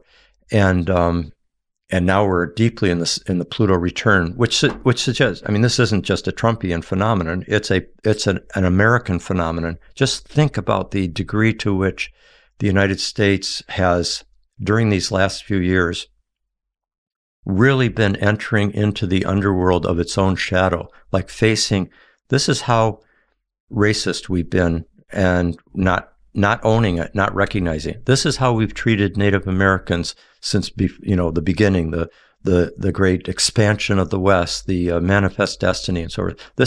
Look at it from the other side of the people that were here. How does that look? How emancipatory is the American experiment for African Americans, blacks who fought in a world war and then come back to lynchings and disenfranchisement and not being able to make a living and not being allowed to live in many neighborhoods and so forth. It's just the shadow side. The Pluto is having to be faced at many different levels. The facing of the shadow is an extremely important part of a spiritual growth and of a psychological transformation, and we're having to do it right now. But part of a Pluto return, of any powerful Pluto transit, is a kind of going through a destruction, going through a loss, a transformation, a kind of purgation of the detritus, of the refuse, the suppressed, shadowy parts of ourselves that we don't want to look at. It has to be brought to the surface and then released, but it has to come to consciousness before it can be released. That's why this time, as painful as it is so important for the potential of a rebirth of the United States, which has a noble side. Somebody like Martin Luther King deeply, deeply believed in an American ideal that hadn't been fulfilled. And he's drawing on on Lincoln before him, and on Frederick Douglass and so forth, and Sojourner Truth, and Harriet Tubman. These are potentials within the American brave experiment that can only be realized through going through this plutonic crucible of death and rebirth, this plutonic underworld of transformation. And that's how rebirth can take place. You have to go through the deep night sea journey. You have to risk everything. You have to experience yourself burning to ashes before you can be revivified through the mysterious grace of the life process. This is why the Greeks recognize, I think quite accurately, that Pluto, Hades, were another name for, were also united with Dionysus. That Dionysus, Pluto, and Hades were three names for the same god. Heraclitus said this, the great Greek philosopher, but also Euripides, the playwright.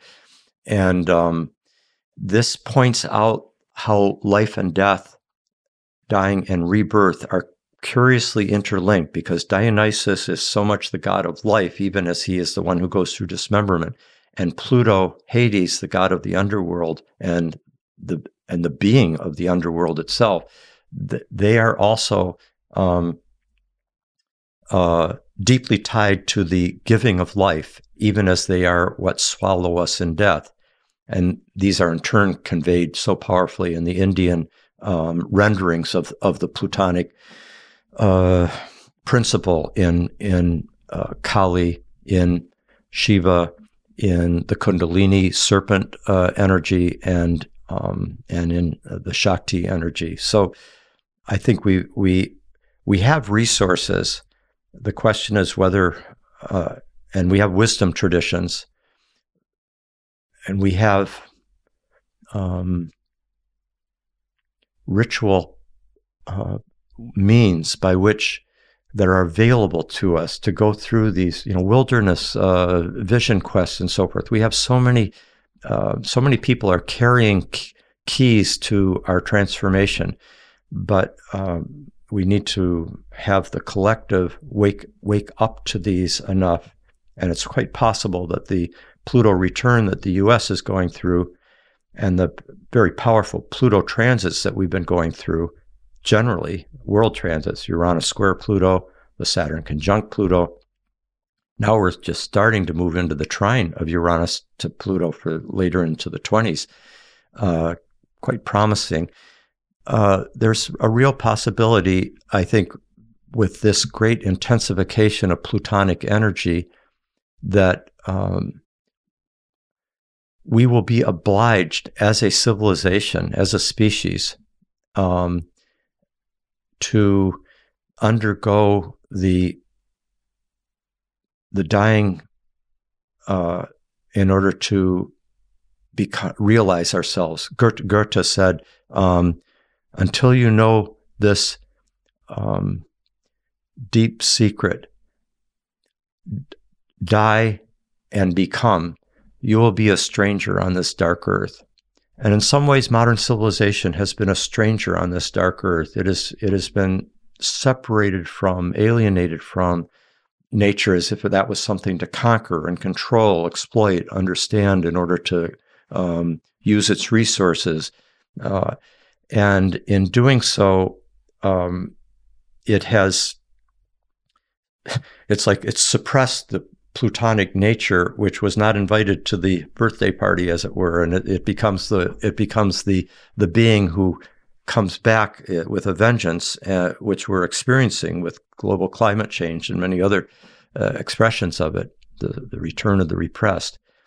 And the only way we will wake up to the full beauty and power of the Earth community that we belong to, and its richness, and realizing that our species and our civilization are a part of something much bigger that we're participating in. The only way we'll wake up out of our strangerhood to the dark earth is through dying and then becoming, then actualizing our deeper roots in the earth and in the cosmos, and not a random, mechanistic, materialistic, meaningless cosmos, but an ensouled one of great intelligence and great spiritual mystery. So that's kind of how I see the mystery of Pluto, whether it's in birth charts or in personal transits or in world transits, or what we're talking about as well, the Pluto return for the United States, which plays such a crucial role in world history. At this point, the American experiment is still looked to as an important one by people around the world, even as we have gone through such failures morally and so forth. I think this is the essence of what I think Pluto is asking us to be aware of, to be able to live a more skillful, compassionate, participatory life in the life of the earth and the cosmos. Right. So perhaps one of the main core significations of Pluto, or that seems to come with Pluto transits, is the dredging up of the darker parts of one's history, and then the subsequent struggle to confront and recognize them and deal with them in some way. And that's right. That can happen either collectively in the instance that you're talking about, or personally in some instances. And that's one of the interesting things about the emergence of depth psychology in the 20th century that might be very much relevant to Pluto as well. Yeah. I think whenever you have a depth dimension, deep is a Pluto word. And like Jupiter, Uranus, they're high. They move towards the heights. Even Neptune, with its emphasis towards the celestial, the heavenly, has that impulse towards the above, up and out.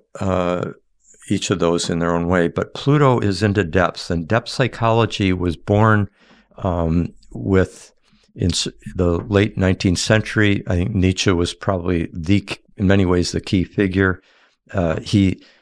He's born with Pluto opposite the sun. He's probably, if one wants to get a sense for Pluto in eloquent philosophical expression, Friedrich Nietzsche, read Thus Spoke Zarathustra, and one really can get the sense of it.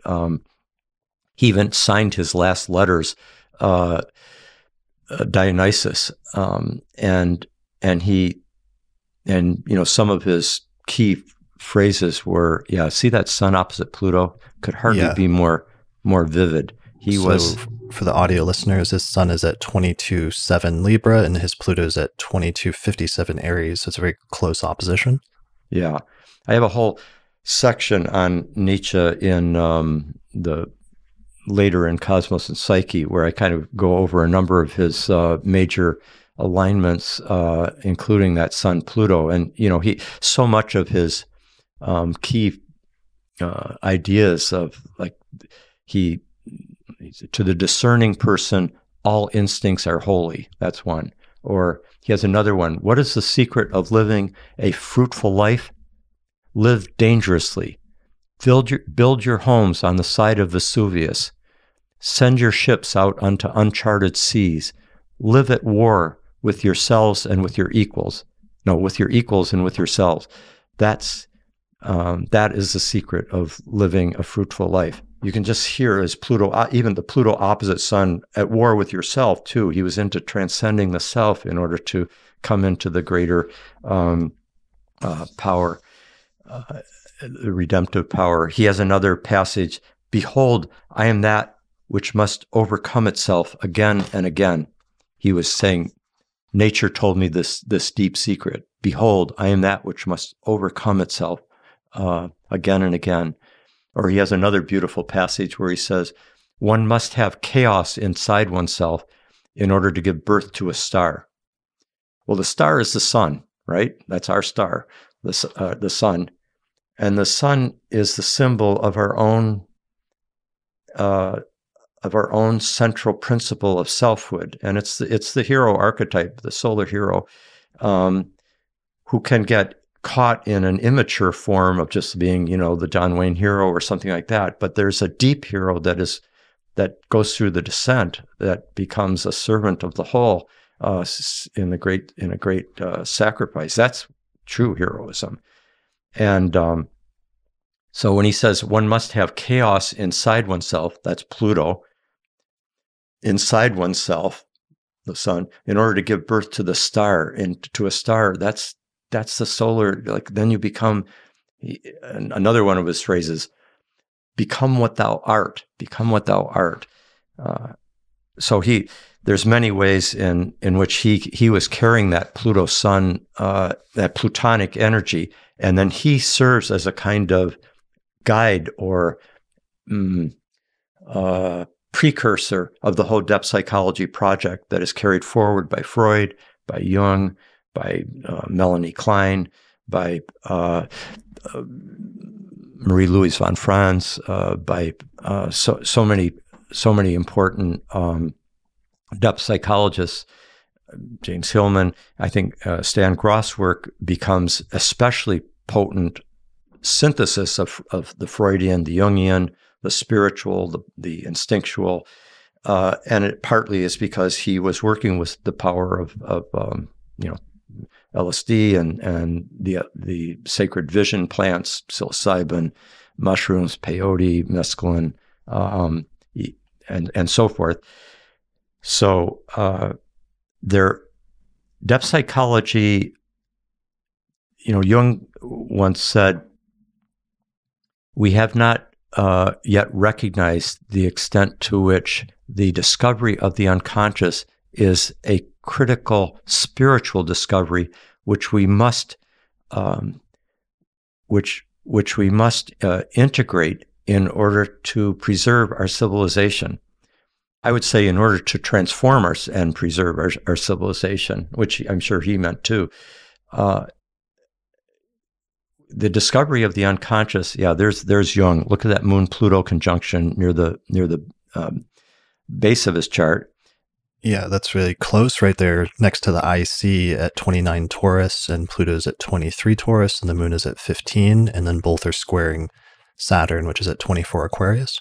That's right, and the Moon is tight square Uranus as well. So he has such a powerful anima. Jung does. The Moon is so potent. All three outer planets are in some relationship. The 1 degree square to Uranus, the tight conjunction to Pluto, about 8 degrees, and then the Moon is right in between Neptune and Pluto in the sky when he's born. So his whole childhood is carrying those intensified Neptunian energies of visions, dreams, etc., from the underworld. And then his understanding of the anima and why our civilization, and particularly men, need to, kind of come into re-engagement with what he called the feminine, but it's the lunar principle, which has both masculine and feminine qualities. But his anima had all three of the transpersonal planets aspecting his Moon. And so he has a great sentence in one of his letters where he said, the apprentice piece of psychological development is the encounter with the shadow. The masterpiece is the encounter with the anima. Now, he's talking about male psychology at that point, but because our civilization has been so patriarchal, in many ways you can apply this to the to the collective psychology and the great gift that depth psychology provides for the collective, for our civilization, if it's willing to do this deep work. And that is, if first we have to face the shadow, the things that we don't want to see, and the whole shadow side of Western civilization, of modern civilization, of all the things we've been talking about, the ecological devastation, the effect on other species, the patriarchal, Eurocentric, it's all the ways in which tremendous suffering has been caused by what is also a dynamic and noble civilization and species. We contain both. And if we can first face the shadow, as he called it, the apprentice piece, and integrate that, he said, then we can enter into the bigger task, which is to come into relationship to the anima, which is the whole of life, which is the soul of life, which is the anima mundi, the soul of the world. Anima mundi, the soul of the world. This is what's been repressed.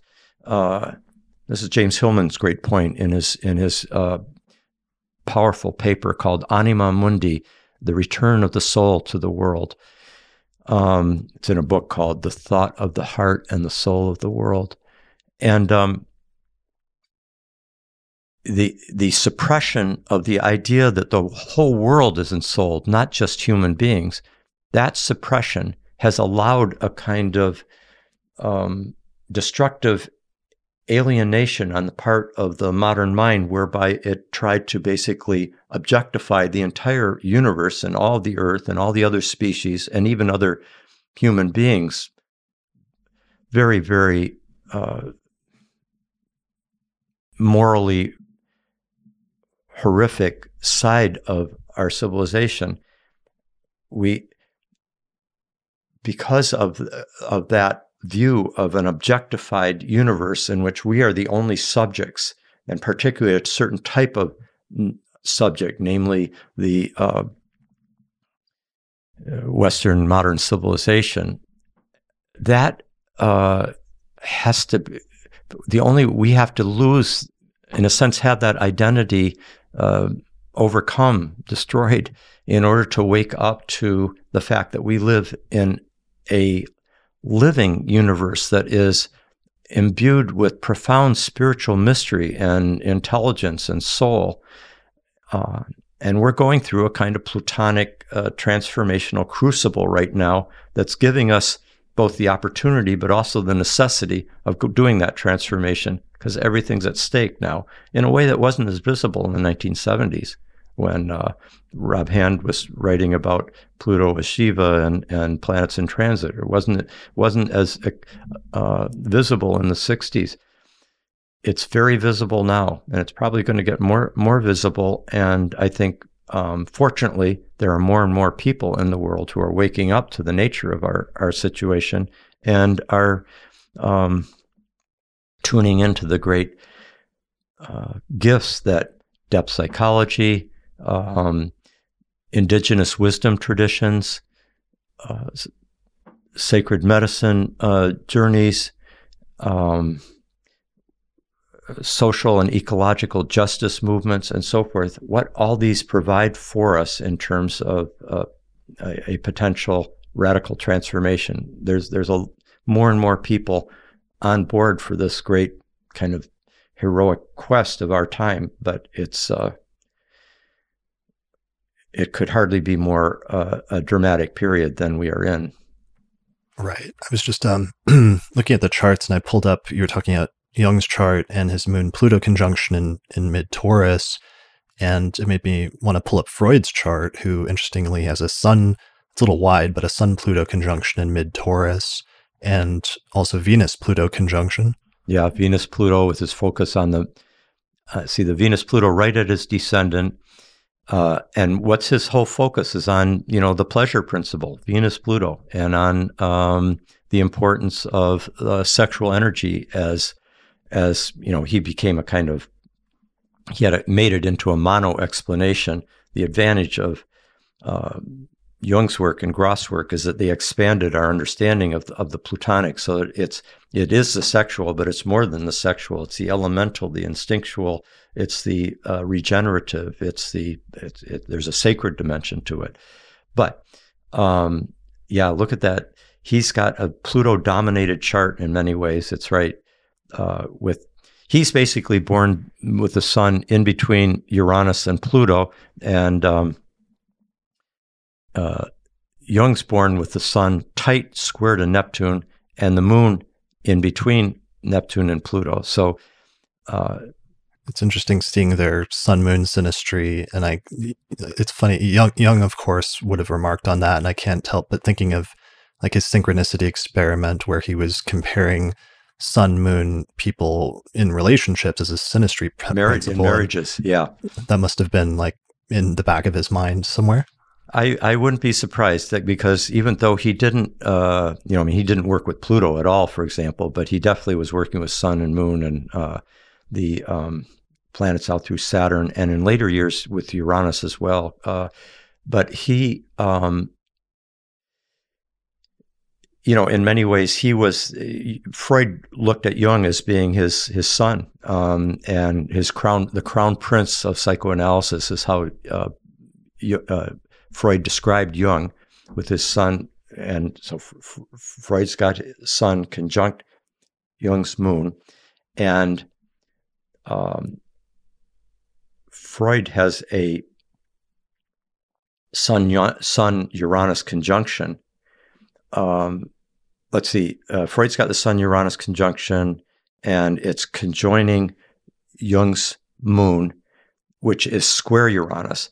So they each have one's kind of the Promethean principle of the solar, Freud, the focus on the heroic conquistador, excuse me. Well,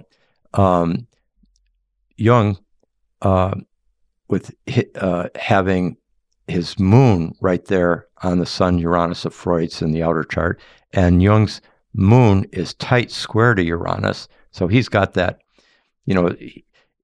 his followers tended to be women, and he was focused on the importance of the liberation of the anima and the integration of the anima and the feminine side of life, in order to become whole, and not suppressing it the way patriarchy does. And Jung was more, and Jung was also more focused on the mother goddess, on Sophia, on the Virgin Mary, on the Great Mother archetypes, Magna Mater, etc. While Freud was focused much more on solar deities, Oedipus, and on dealing with Yahweh and God the Father and his Moses and monotheism, etc.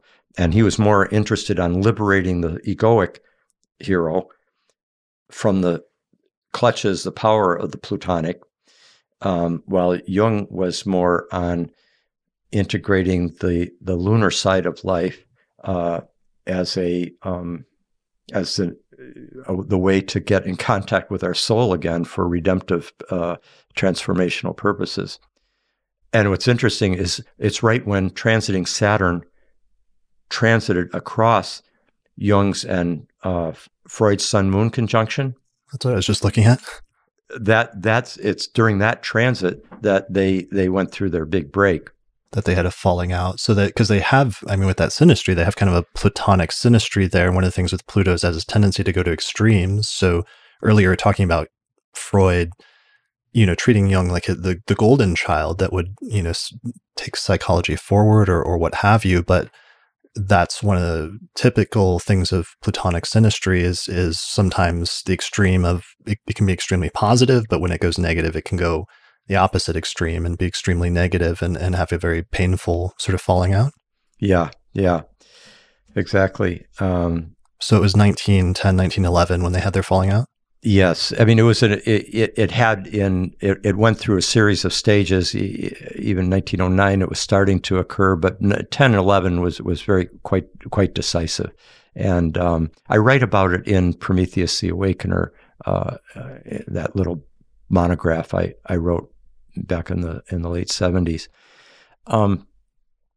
So, yeah, in fact, there's a whole, if you look at in the years after that with Jung's transits, just unbelievable transits he went through as he went through the whole period, the descent into his unconscious that brought forth the Red Book and really his entire life's work, is that basically Neptune, as you can see, and Uranus were basically moving right across his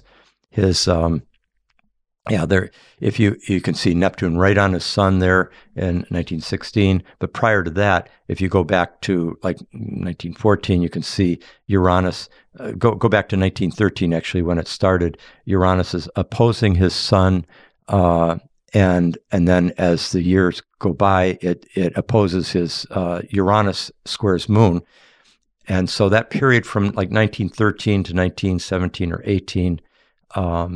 Is a period when he just went through such a, all the, as he put it, all the images that became that flooded into his visions and his dreams at that time, and even kind of destabilized his sense of centered sanity and of identity. So much it was so powerful that became the prima materia, the prime matter of his whole life's work. All right, we're going to jump through because there's a bunch of points we wanted to get through in the rest of this, so we'll kind of do this a little bit more rapidly.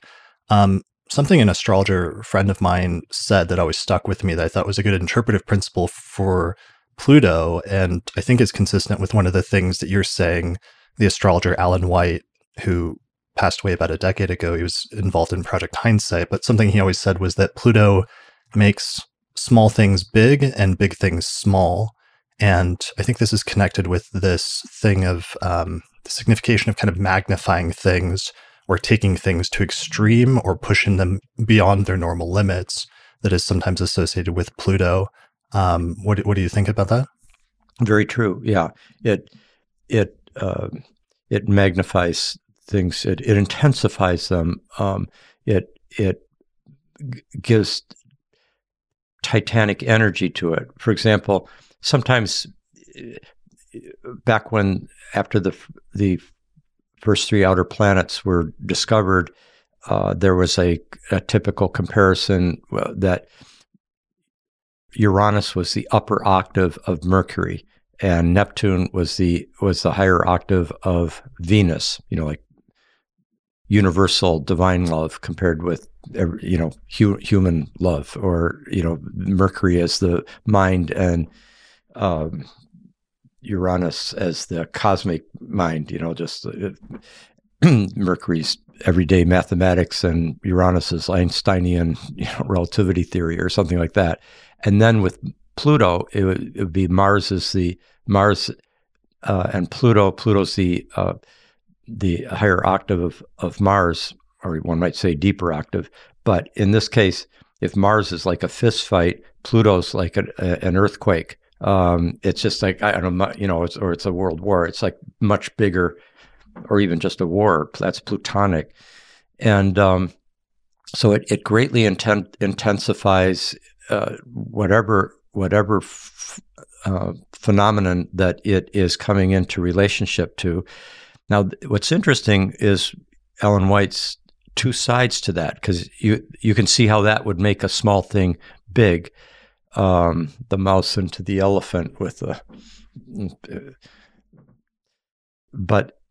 or the technological empowerment that can happen with the titanic empowerment, super muscled, but the making the larger smaller. I was thinking about that, and I have a feeling what he's getting at is the ego death part of it. The death, and it undercuts anything that's inflated is ultimately going to get destroyed, and so it serves as a kind of compensatory principle. If it makes larger, and it can make smaller depending on where you are in the journey.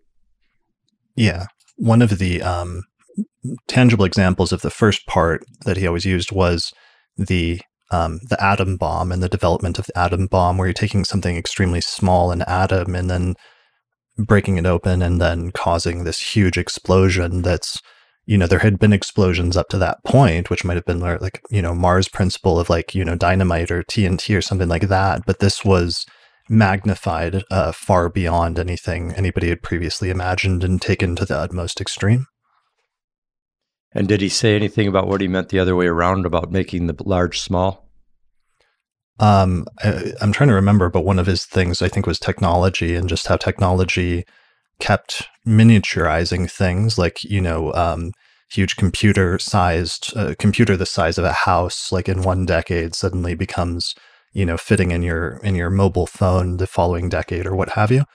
I think that was part of it. In terms of that, I thought it was interesting. Apparently, in doing research for this episode, the element plutonium was actually named after the planet Pluto in 1941, following a convention where Uranian and Neptunian were also previously named after planets when they were discovered previously.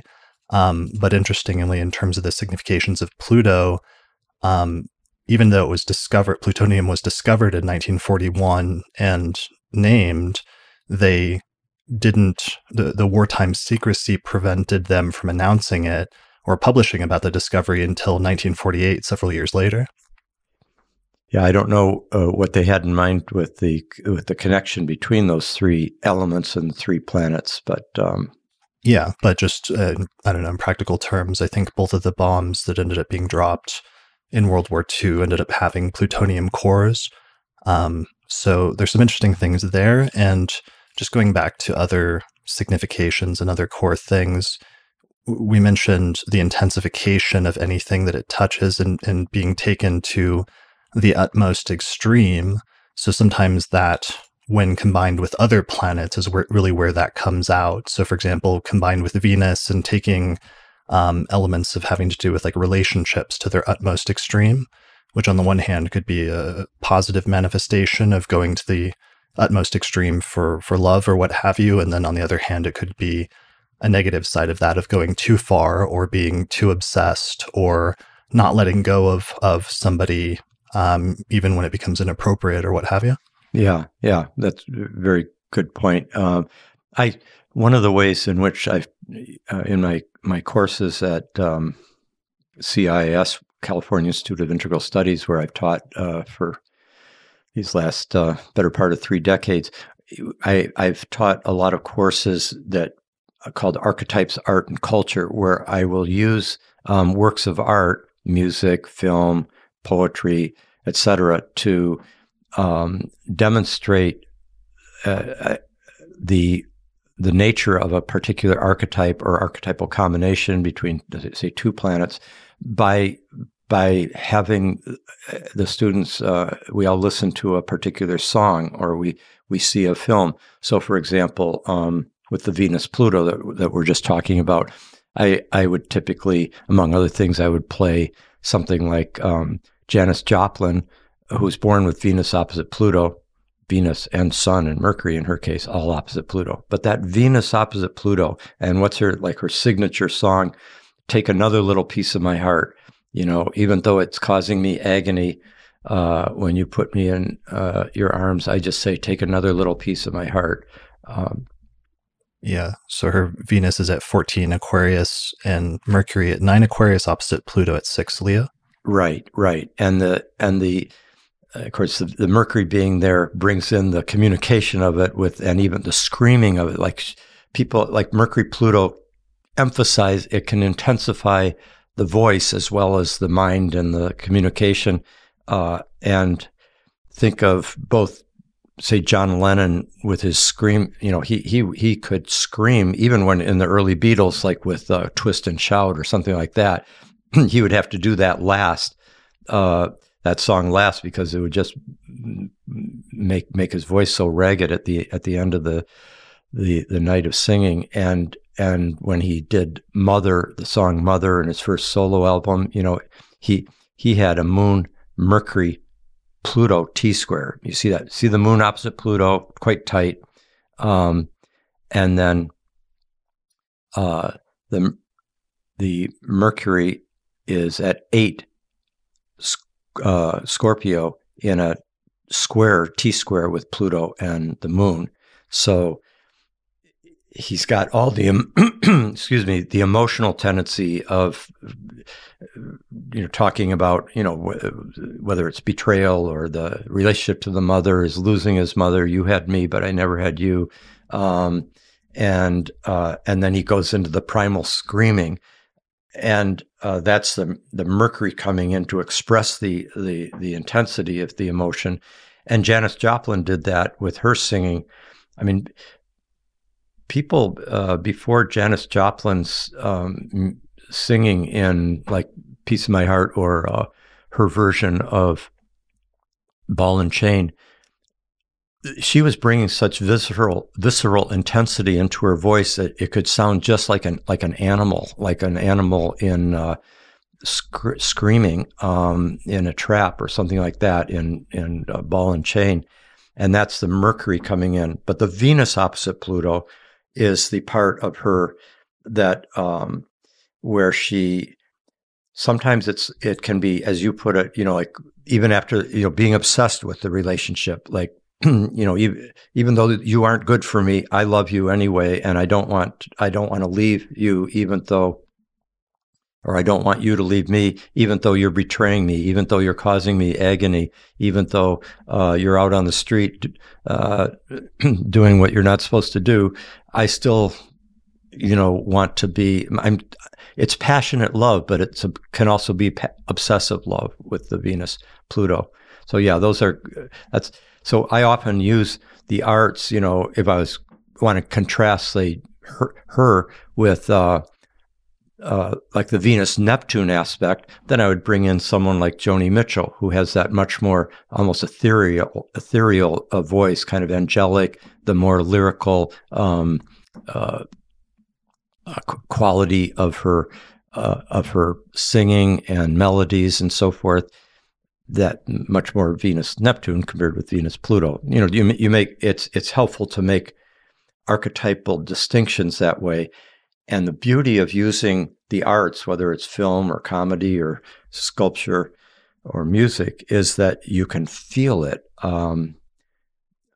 You can feel the archetype, because these archetypes aren't just key words that you read about in a book and then apply in a mentalistic way.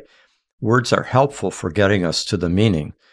They're really crucial in getting us to the meaning, but the full feeling is much more readily conveyed by artistic experience, because like music taps in very deep into the human psyche, even before complex language. Your music is part of the evolutionary inheritance or legacy of Homo sapiens. Right. Some of my other examples I was looking up for Venus Pluto are Frida Kahlo, who had a famously, both in terms of her artistic style as well as in her like personal life and relationships. And perfect example. I often use Frida Kahlo as well. You look at her art; it's just like so vivid. Like the colors are just coming right out with great intensity. But she's also showing scenes of, crucifixion, bloodiness, real personal agony at times. Just an amazing chart she has, doesn't she? I love that chart. It's a great chart example, and she has a very close conjunction of Venus at 24 Gemini and Pluto at 23 Gemini. Square to Saturn. So it was, she really was experiencing it. And then she had all that Sun, Jupiter, Neptune, Uranus energy too. So her relationship to the different men in her life, like Diego Rivera, and the great artist, and also Trotsky. I often assign the film Frida, that was quite well done, and it conveys it very well, her Venus-Pluto in action. Yeah. And then another example is Alan Turing, who had a Venus-Pluto conjunction, and although playing a major role in the war effort and helping to break German codes through cryptographic, he was a code breaker, basically. despite that, he ended up being persecuted after the war due to his sexual orientation, and ended up either dying or committing suicide as a result of literally having to receive chemical castration for that. Yeah. The Plutonic is often what is hidden or needs to be hidden or is taboo in a particular society, in that convention, in that world's conventions. And Venus Pluto often can indicate that kind of hidden or secret or taboo form of love that cannot be revealed, lest one be persecuted as he was. Also, although Saturn has a lot to do with shame, but Pluto can involve things because Pluto does have a relationship to the shadow side of our psyche that we don't admit to ourselves, or that we don't want to admit to polite society, or that we don't want to, or that isn't allowed before the puritanical conventions of one's particular community, that you can be shamed about. There's often wounding around a Pluto aspect because of that element. Yeah, that makes sense. In the cultural relativity of taboos, or what is taboo at any given time in a certain point in time in society, or what have you, but the need to have things that are hidden or suppressed or underground about either one's own life or one's psyche, or in this case, relationships or what have you. That's right. Let's see, one other example, Maurizio Gucci, who was like the grandson of the founder of the Gucci fashion empire, had a Venus-Pluto conjunction, and he inherited like the Gucci fashion empire in the 1980s, but he ended up leaving his wife, and his wife actually, or his ex-wife, ended up having him murdered afterwards as a result of that. And there's actually a movie, I think, that just came out or is about to come out where it's dramatized. And I think like Lady Gaga is playing his ex-wife who had him murdered. Yeah, I look forward to seeing it. You often see Venus Pluto, sometimes Venus Jupiter Pluto, in the charts of people involved in high fashion, and where there's a lot of wealth, a lot of power, a lot of intensity focused on high fashion, on cosmetics, on expensive clothes, design, shoes, etc. And but those other qualities of the Venus Pluto, the betrayal, the murdering of the by the betrayed, those can be themes as well. Yeah, I've seen Venus Pluto in a number of other charts, often mixed with Jupiter, where there are people who are involved in the very high echelon level of fashion, where there's often a lot of manipulation, a lot of power struggle within families, within the company, and often, kind of obsessive, erotic involvements and things like that. Yeah, power struggles and power plays seem to be major Pluto themes. Yeah. And there can be, although Jupiter particularly has to do with wealth and success and money, etc. But there's an interesting relationship that the Greeks recognized. There were two different gods, Pluto, Pluton in Greek, where the O and the O was long O, Omega. And then that was the Pluto, the lord of the underworld. But there was a Plutos, where the O is a short O. That's the Omicron. Notice that, we now have the Omicron variant. That's the short O in Greek. While the long O is Omega. omega, right? Well, Omicron is O-micron, like it's a micro O is Omicron, and the omega is the mega O, the last, and it's a long O. And the long O, Pluton, was the one who was the lord of the underworld, while Plutos was actually a separate deity for originally involving the god of wealth. But but wealth and riches were often seen as being underground, where the minerals were and so forth, or the fertility of the land. And eventually there became a kind of conflation of the two that also was present right in the Greco-Roman mythic lineage. So our word plutocracy, ruled by the wealthy, also has, it's kind of like the powerful wealthy plutocracy. You kind of combine them there. Yeah, I was going to put this off till later, but two of my favorite charts for timed, some of the richest men in the world are, for example, Bill Gates, who has a Jupiter-Pluto conjunction in the second house in Leo. Here's Bill Gates's chart, and these sort of extreme wealth, but, because there's like normal wealth of like, let's say, generational wealth or what have you, but then sometimes there's wealth taken to the utmost extreme of being literally like the richest person in the world at one point in time. Yeah, that's right. So you see Jupiter Pluto a lot in very wealthy charts. So J.P. Morgan is another Jupiter Pluto figure, I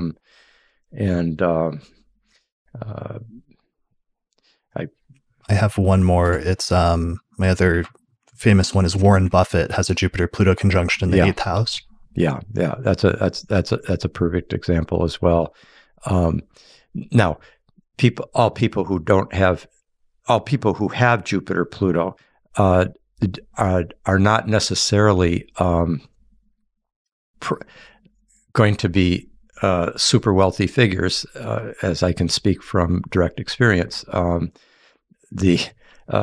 Stan Groff and I used to laugh, both of us having the Jupiter-Pluto conjunction in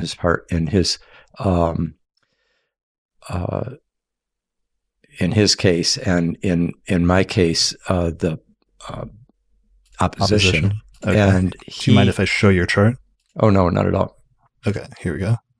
And while we both have the Jupiter-Pluto pretty strong in our being, it comes through in totally different ways, which I won't spell out particularly. But enormous wealth is not particularly our leading characteristic. Yeah. And wealth of information or wealth of knowledge. I mean, I don't know what your stance is on houses, but it's interesting that it's falling in the second house, 8th house axis in both Gates and Buffett, whereas for you it's falling in the 3rd house, 9th house axis. 9th house, yeah. Jupiter up there in the 9th, and Pluto in the 3rd for me. Yeah, and when I write books, they tend to be big books, like the whole history of Western thought, or Cosmos and Psyche, and there's a tendency. Jupiter Pluto has a drive to, kind of. Again, Pluto intensifies whatever it touches. Jupiter wants to get the big overview, or it wants to take in all the cultures of the world, or it wants to, have a global perspective. Or you see it with people who are involved in geopolitics, for example, Gorbachev, for example, or Kissinger, kind of shadow version of it. So yeah, it can take many different forms. But also the drive to it. Pluto is a passionate drive towards whatever it's touching. So if it's Pluto, Jupiter, we were talking about Pluto, Venus in terms of that drive towards passionate love, or expression of artistic beauty or whatever. With the Pluto, Jupiter, it can be not just a drive to wealth, but it also can be a drive towards excellence, for example, striving for excellence or striving for success, but there's different ways of defining success. Lincoln Abraham Lincoln, who had, he underwent such deep depression at his point, even like suicidal depression at certain points in his life, and he had some really difficult things in his birth chart. And he lost his mother when he was quite young. Great sense of loss there. But if you look, so there's Lincoln with that Saturn-Neptune conjunction, in a square to the Mercury and Pluto. But look at that Jupiter-Pluto conjunction with Mercury. What powerful language he had. The Gettysburg Address. I mean, if you were just like single out say 2 or 3 of the greatest speeches that have ever been given with great power to them, moral power, that's his Mercury, Pluto, Jupiter. You would think of the Gettysburg Address. You think of his second inaugural address. That kind of quality, and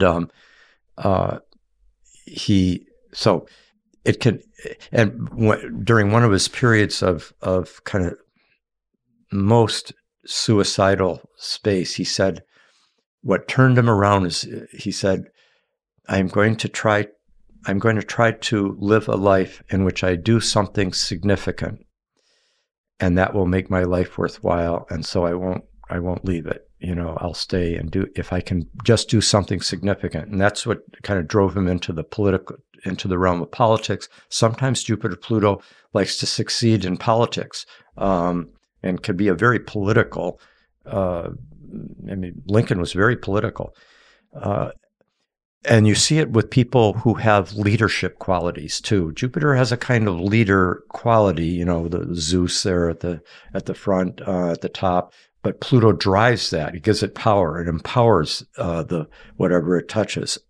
And so, the fact that George Washington, Abraham Lincoln, and Franklin Delano Roosevelt, perhaps the 3 presidents that just had the most influence, in the first 150 years of our nation's history, they all had Jupiter-Pluto conjunctions. You see it where there is real leadership potential as well. A lot of the alpha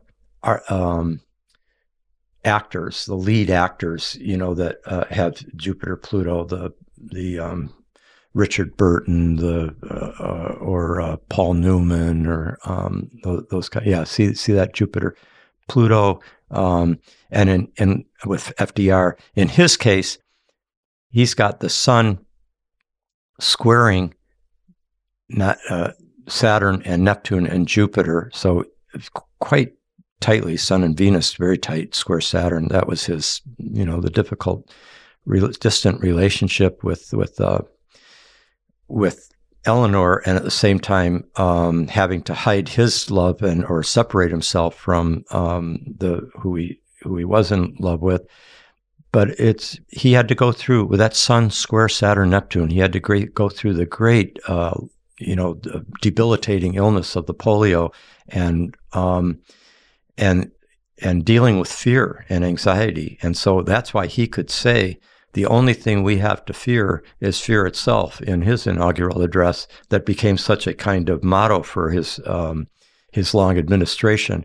That's the fact that he stared it in the face, that Saturn-Neptune potential for kind of a nonspecific fear or anxiety, and that was overcoming the entire zeitgeist of the 1930s during the Great Depression. But with that Jupiter in there, the Sun square, the Jupiter-Neptune, great faith in the possibility of a better world, more empathic, compassionate, taking care of the poor and the working class. But then there's that Jupiter-Pluto, which it's 11 degrees away. But those of you who know my work know that it's quite clear to me that we need to expand our orbs if we are going to understand how the planetary archetypes interact with each other, because they're not like on again, off again light switches, the aspects that just turn on when they're 1 degree away or even like 3 or 4 degrees away. They're archetypal waveforms, like as it's coming into a big conjunction or a big opposition. if you look at the full moon, when the sun is opposite the moon looks full for right up to about 15 degrees on each side of the basically for 2 nights you are in a full moon part of the cycle, and the same thing with the new moon when it's invisible, and empirically, like I didn't start off with the larger wave or with these larger orbs, but it was empirically just looking. You look at that Uranus-Pluto conjunction of the 60s, for example. Rob Hand and I have talked about it, and it's just so clear empirically that you have to expand it to, all the way from about 1960 to about 1972. That particular Uranus-Pluto energy that's so familiar to us was in evidence in the civil rights movement, in the women's movement, in the ecology movement, in the youth movement, and the revolutions around the world, African independence movements, and so forth. And even like the late 60s, after it's exact, and going into the early 70s, those of us who lived through the 60s and 70s recognize that when we talk about the 60s, we're also talking a bit about the early 70s, it was that energy had flushed into the system so potently, that archetypal energy, that it just doesn't stop when the aspect is moved past like 5 degrees. It's really cooking at that point. So anyway, that's also true with natal charts.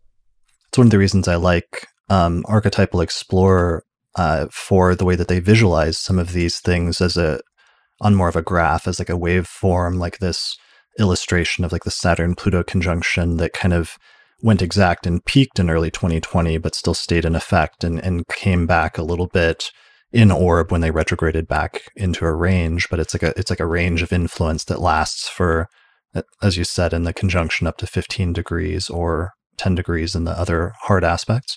Yeah, exactly. That's Kyle Leimetter's work. He was a student of mine in the Philosophy, Cosmology, and Consciousness program at CIS, and I would sometimes draw those waveforms in that way so that people, even for their personal transits, so that they could see the way it kind of is intensifying, and then there's a kind of bell curve there. The first person who started employing that in an app was the astrological, what was it called? It was called the calendar of the archetypal calendar, and gosh, it's been, anyway, he was the first one. He was focused on personal transits. I think, was it the cosmic window, the cosmic view was his original thing, and then he started using it. I kind of gave him the basic programmer. And he worked out the program that started using it, and then Kyle for Archetypal Explorer has employed it in a more comprehensive way.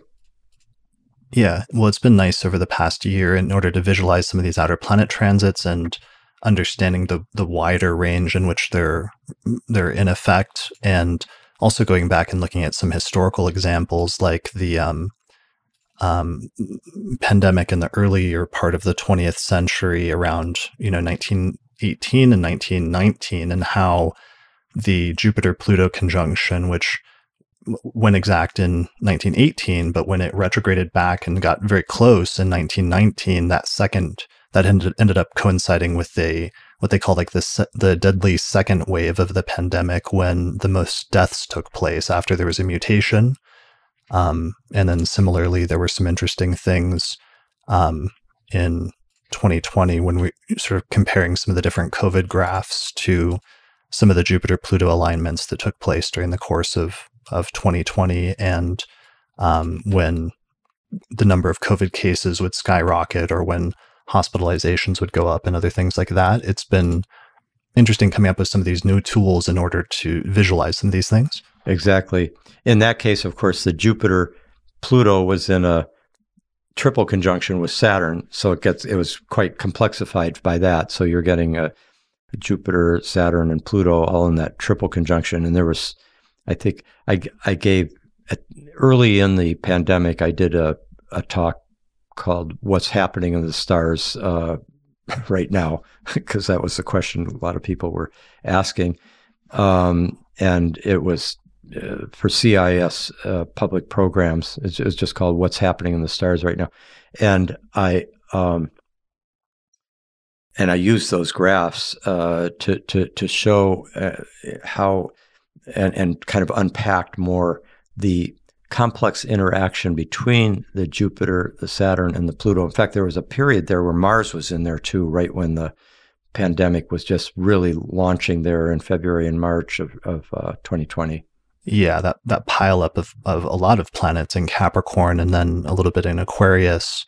That was really the lineup, and that was the one that Andre Barbeau, because you were given a lot of credit last year for the work you did in Cosmos and Psyche, which very clearly, sort of in archetypal terms, broadly pointed to that as being an important alignment for a number of those different reasons. But then Barbeau had actually done a study on pandemics and had identified that time range as a potential for a major pandemic, specifically because he narrowly focused on that question of when have pandemics occurred historically in the past and what alignments might indicate that in the future. Yes, he particularly was looking at when you get a clustering of several planets within a very narrow range of degrees being a factor. I think he paid. I mean, that wasn't the only thing he paid attention to. I mean, he was really one of the really key figures in the development of mundane astrology, and he was an influence on Charles Harvey in England, who really was became the leading mundane astrologer in the UK, and published with Nick Campion and I think particularly with Nick Campion, possibly one other person co-authored a book on mundane astrology. It's been enough years that not remembering the third author, which I should. But Charles was the kind of leading figure on that. But Andre Barbeau, there's even he goes back to the 40s and 50s, and there's very interesting letters exchanged between Carl Gustav Jung and Barbeau about how astrology, how Jung was finding astrology's value. Right. Yeah. And we talked a little bit about this last year. I did an episode that people can go back if they want to study more about that, and both your statements as well as Barbeau's statements in episode 254 titled Misconceptions About Mundane Astrology in the Media, where it's like there was this article by the New York Times in May of will coronavirus kill astrology, and whether the pandemic was completely missed by the astrologers. And our whole discussion was actually about how Barbeau and you had done a pretty good job through looking at historical cycles at identifying this upcoming one as a difficult one. So going back to you can't count the Times is so valuable for a lot of things, but I don't go to it for astrological accuracy. Or knowledge, sympathetic knowledge of the astrological discipline. It's not its cup of tea. Well, and I meant to ask you about that as a digression because it's been actually coming up recently, and I'm a little bit nervous about seeing some of the younger generation of astrologers that have just come into the field in the past few years or the past decade. It's been a period of astrology flourishing again in a way that I don't think we've seen since the 1960s or 70s.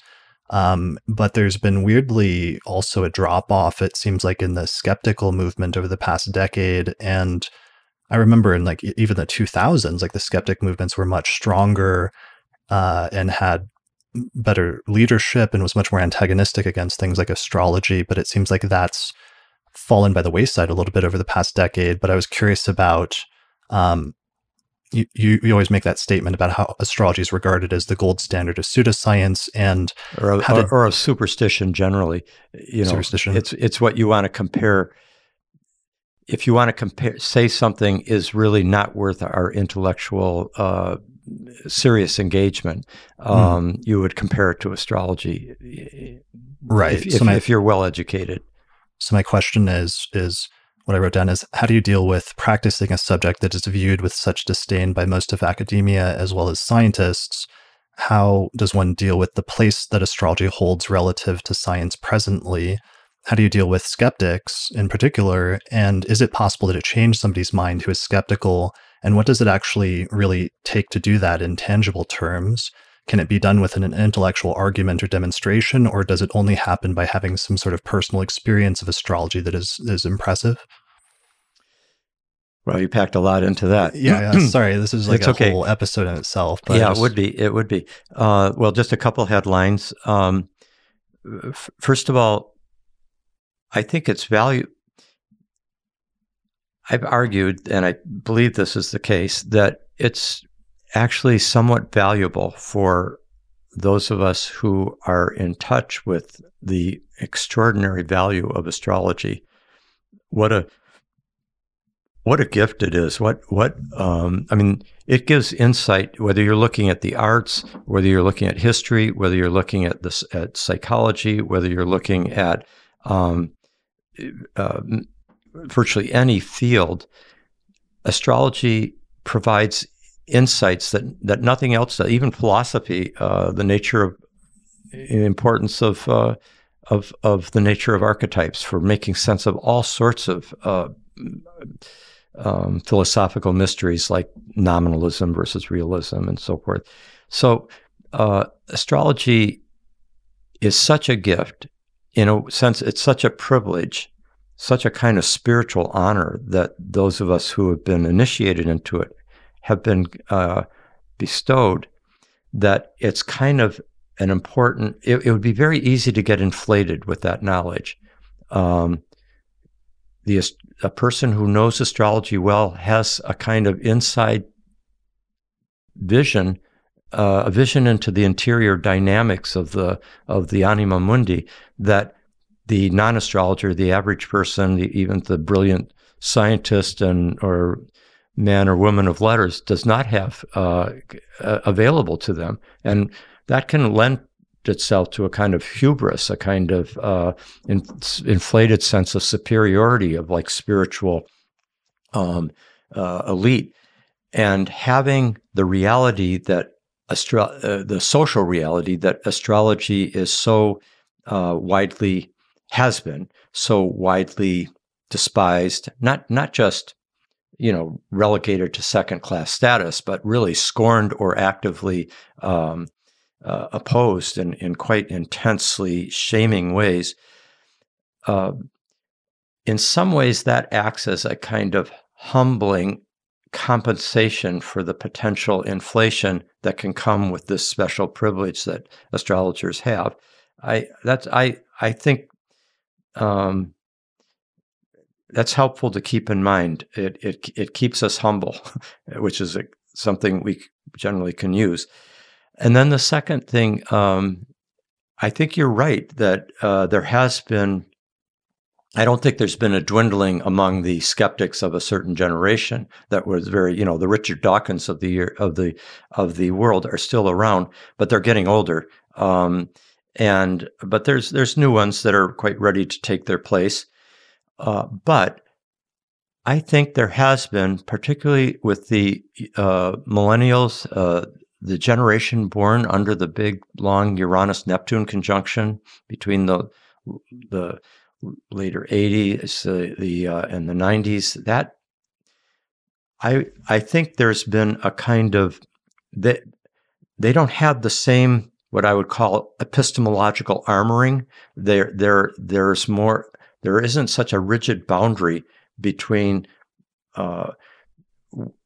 what's truth and what's imagination. There's more of a sense that there's a more mysterious relationship between the imagination and reality, and that we are always seeing through our imagination, but there's a requirement for a rigorous imagination. You have to have rigor in imagination, not just an undisciplined one. But even the most skeptical scientist or philosophical reductive skeptic is seeing things through his or her imagination. It's just a reductive imagination.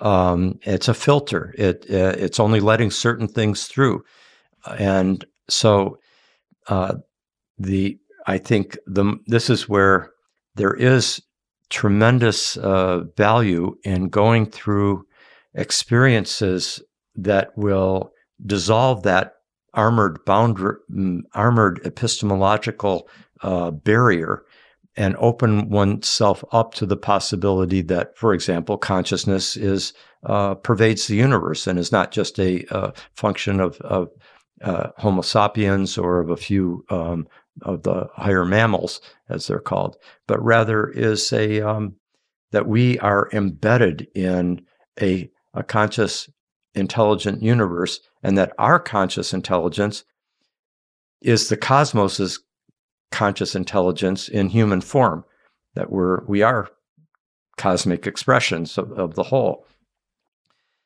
It's just that it looks like astrology suggests that the universe has kind of left quite valuable clues to that part of itself that is Homo sapiens to be able to read symbolically the movements of the planets so as to live a better, more aware life.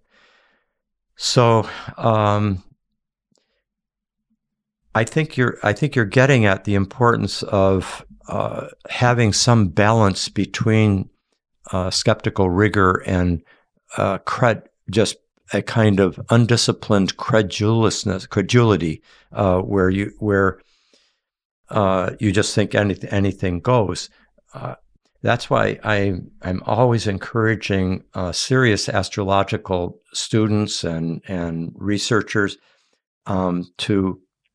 there's a kind of ethics of being a good astrologer. Like, don't make generalizations on the basis of one or two seemingly big correlations that you've noticed, and then just say, that's what Pluto in the fifth house means, or that's what a Chiron Vesta midpoint it signifies, because I've seen this in my chart. One should be able to give a dozen compelling examples that other people can assess, that, from the public record, famous individuals, important historical events, significant cultural milestones, and then you look at where the planets were, and you don't just ascribe something to your new favorite astrological factor without first taking into account the factors that have been most supported by empirical evidence that many people have come to a consensus about. For example, there's pretty much universal consensus today among practicing astrologers who use the outer three planets, Uranus, Neptune, and Pluto, as well as the classical planets out through Saturn. There's pretty much universal consensus about their meanings. And you can see these meanings played out whether you are looking at natal charts, or you're looking at personal transits or personal progressions, or whether you're looking at synastry and relational, relationships between individual charts, or if you're looking at world transits, the whole mundane astrology and the collective cycles. We need to be able to, if we're going to be identifying the meaning of a new planetary body or celestial body, or if we're going to be making a claim about what this factor means in that chart, we need to be able to back it up with compelling and substantial evidence. And this is where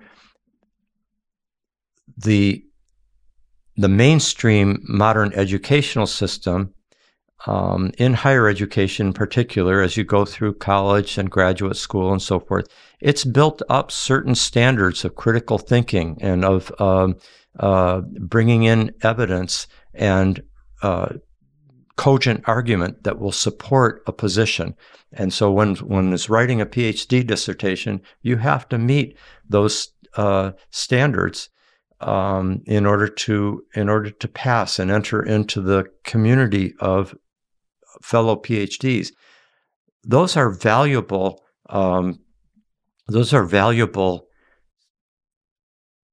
Virtues and disciplines to cultivate as a scholar, and astrologers have often been a little looser in doing so. I mean, for a lot of understandable reasons in earlier centuries and earlier generations. But if we're going to make that bridge to the mainstream educated world of deep thinking, morally and intellectually sophisticated members of our society, we have to use critical thinking and solid empirical evidence and cogent argumentation in order to communicate the principles and the convictions that we are implementing in our practice. So that's basically the way in which we can incorporate the skeptical or the rigorous or let's look at what's the simplest, most compelling explanation for this phenomenon without getting into some arcane possible explanation. Well, we have to incorporate that kind of thinking in balance with a disciplined imagination and a capacity for symbolic insight and a knowledge of the esoteric traditions that are in the astrological world, which you've done so much to help vivify for many people. So I think it's that balance that we need. I mean, as somebody whose life's work seems to have been very much directed towards making the single best case for astrology to non-astrologers in cosmos and psyche, to what extent, though, is it each astrologer's job to attempt to do that and make the case for astrology or prove it to those who might be skeptical, versus sometimes there's been a tendency, it seems like over the past few decades, to instead pull back and become more insular and say, if people don't believe astrology is legitimate, that's fine, that's up to them.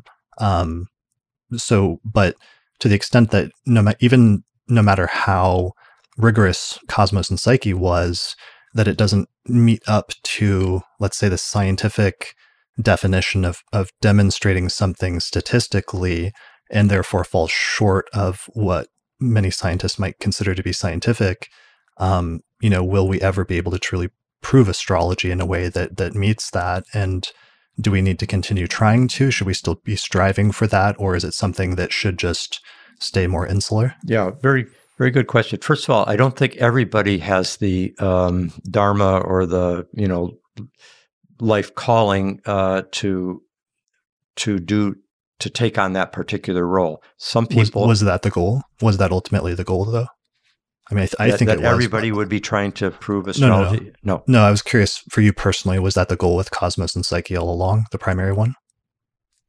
Well, it was to, it was basically to give some hint of the power of the astrological perspective and the empirical data. I mean, cosmos and psyche is barely scratched the surface of my research and of the data I got, but I just thought, okay, I'm just going to do these 4 cycles and do it in a way that will help and give a philosophical and historical kind of context so that people could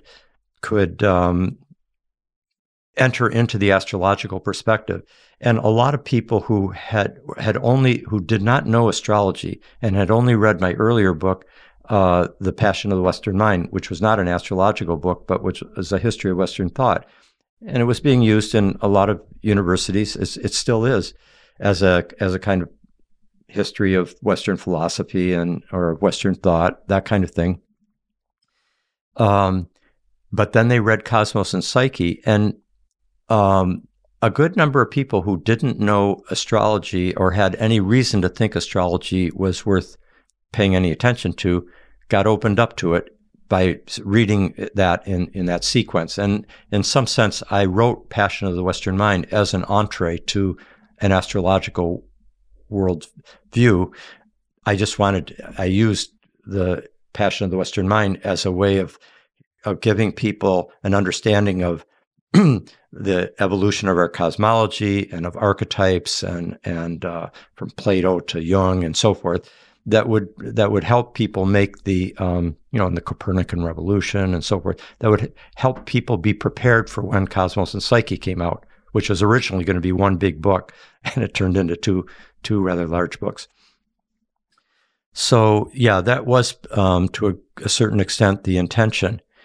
But I think it's very valuable for whether it's a field or a person to go into an insular mode for a while to protect something that's growing, that's not ready to be invaded by skeptics. And I think that's what astrology did for some years. There was a time there in the 70s when because of the Gokland research coming out of the 50s and 60s, and by the 70s, certain astrologers, including John Addy in particular in England and Charles Harvey, were getting the sense that the statistical support for astrology was going to make a big difference. And some scientists who had no appreciation of astrology at all, like Hans Eysenck, were very compelled by the statistics and felt that we had to pay attention to it, even if it went against our basic beliefs, which it did for Hans Eysenck. But scientists are human beings, and skeptics are human beings, and human beings have a genius for walling out certain data that they would find challenging to their most cherished belief system. Often that belief system is deeply intertwined with their own sense of identity and what their career is and what their whole way of defining themselves. So to let in this data as being determinative would be so threatening to so many things that it's easier to just say, oh, this is faulty evidence or it's faulty data. The problem with the statistical research is that much of the research wasn't sophisticated enough to either recognize the patterns, or although they did recognize the patterns with the huge Gokland research databases, they recognized some patterns, but it wasn't like something that every astrologer would just say, okay, what does Gokland say about this? Now I can use this in my next reading. The readings were coming from the esoteric tradition and from their own astrologers' own practice. It wasn't coming from the statistical correlations, which were too approximate, too rough edge, it was too brutal, a tool, an instrument to get us to something as nuanced as the astrological correlations. It was reductive. Yeah, quite reductive. Now, let me just say that there seems to have been in the last few years quite an increase in interest in a more sophisticated approach to astrological research. I mean, even when I should mention when Cosmos and Psyche came out, the Institute of Noetic Sciences, its lead scientist, Dean Radin, called me up and asked if I would do an interview with him, and he said, "Well, I'm convinced." And when I talked to him about, I didn't think that statistics were a nuanced, sophisticated enough, subtle enough tool to be able to, you have to have multivariant. You have to be able to take in multiple variables at once. You also have to have a sense of archetypal multivalence. That is, any given planetary principle can manifest in, physical ways, psychological ways, relational ways, but it also can manifest in destructive or creative ways, in, trivial forms, but also in very profound or noble forms. So you can't tell just by looking at the birth chart whether somebody's going to become Hitler or Chaplin, to give one famous example. And so, Dean Radin said, there are forms of statistical analysis using what he was technically called fuzzy categories that could encompass something like archetypal multivalence. So he was already thinking in 2006 that we could increase the sophistication of the statistical analyses. But my friend Will Keepan, who is a physicist as well as and he deeply studied with Stan Grof and with me as well, and has written about astrology at times and given presentations to science conferences about it. And he is in touch with a number of statistical researchers that are doing quite remarkable work right now. And Will is moving. He's creating he's writing a paper that will summarize a lot of this, that will come out soon. I hope I can remember to send you a copy when he's got one ready, because even though I myself find quantitative forms of analysis to be too just insufficient for registering the extraordinary correlations that the symbolically attuned, kind of poetic, in a disciplined way, but that kind of poetic archetypal imagination that is also able to, be astronomically, mathematically rigorous, etc., and where you're not just fitting in anything into the categories, but you're really you have a good sense for what is a true discernment. So you really have to use discernment, and you have to use self-critical rigor. I talked about this towards the end of Cosmos and Psyche. So I think statistics may come in, but will probably never equal the human mind and the full human faculties. That, in the same way, statistics are never going to register why Beethoven's Emperor Concerto is the amazing work it is. It takes the whole human being with all his or her faculties to be able to, including the emotions and the imagination and the somatic experience, in order to take in the meaning of Beethoven's music. Beethoven's music is visible archetypally in the birth chart. You can see his birth chart and go, wow, that so much fits his music, but statistically, you're not any more than you're going to be able to register the quantitatively the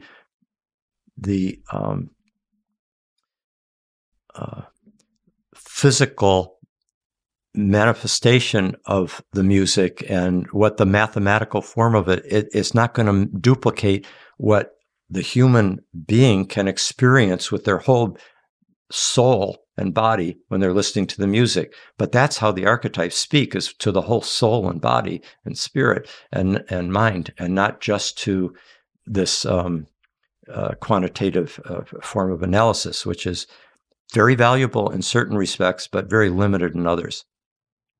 Yeah, it's just something I've been thinking about lately, about how much anyone can ever be convinced of astrology being something legitimate or worth looking into through an intellectual argument, versus how much somebody is truly skeptical about it would have to have an experience of it in seeing their own transits line up and experiencing an event, and just how notable that correlation can be in living through it in order to truly have any sort of quote unquote belief in astrology or belief that it's somehow legitimate. But that's a whole thing. So yeah. bring it. I might just quickly say on that point that I think you do have to go through some transformation of your epistemology. That is how you know things and what you regard as being true. A way of knowing, a valid way of knowing. You have to go through a transformation at the epistemological level, and that means not just most people open up to astrology and to other more like expanded forms of knowing through going through some kind of a transformation that's existential. It's often just as people go to an astrologer or a therapist when they're in crisis, then they feel, okay, the current tools that I have to live my life are not adequate. I'm going to try to expand the range of my tools in order to get some insight to live a better life, live more skillfully and wholly. And that often requires some kind of a crisis, which our world is going through right now, and is therefore probably more likely to open up to a wider range of perspectives. Unfortunately, also a wider range of fake news and disinformation too, and weird beliefs. But the opening of what Will Keepin calls and others have called the epistemologies of the heart, that involve the empathic imagination, the somatic, the symbolic, and not just a narrow version of rationalist empiricism that views quantitative measurement as the only measurement of what is real. I think most sophisticated intellectuals today have gotten past that. Yes, there's a good number of people who are still stuck in the reductionist camp, but most sophisticated intellectuals, read something like Charles Taylor's Sources of the Self, The Making of the Modern Identity. He just, written 30 years ago, and just totally, he's got such an embrace of the modern intellectual and philosophical scene, and so recognizes the need to transcend such a narrow reductionist perspective as being determinative of our worldview. It's a severely limited worldview, and to live within it is to live in a kind of prison, a kind of iron cage, and also there's destructive consequences that come from living in such an objectifying worldview, and we're seeing the results in our ecological and social and ecological crisis of our time. Yeah, part of the epistemological issue you just mentioned, but maybe part of it is the issue of the scientific worldview that the human senses are fundamentally flawed and untrustworthy in terms of their ability to accurately perceive the world around them. Whereas for astrologers and in looking at astrology, they're actually crucial or paramount in terms of accurately being able to understand the correlations and the symbolic importance of what's happening in human life on a individual basis. Yeah. That's exactly right. And the principle that the senses can't be trusted, that our direct subjective human experience can't be trusted, that we need to transcend that with a mathematization of our experience that can be registered on a machine. It comes out of John Locke, Galileo, Descartes, Bacon were all kind of moving in that direction. The distinction between what's called primary qualities and secondary qualities was a big thing at that point. Only primary qualities like mass, weight, things that could be measured, those were real, but everything else that people experience, those are just subjective realities that can't be seen as scientific. But I think what's happened is that there was for quite a while a kind of colonization by the reductive natural sciences, a colonization of the human sciences and of the humanities in higher education, and that there's a turn that's going on that's recognizing that the natural sciences, and particularly reductive natural sciences, are not a sufficient methodological universe to encompass what the humanities, philosophy, religion, psychology, literature, they can't be subjected to this. What was very useful in developing a mechanistic science, and so there is a movement right now within higher education to recognize the need to elevate the importance of the humanities, of a classical, of a liberal education that includes the sciences with the humanities, that includes philosophy, literature, the arts, and depth psychology, not just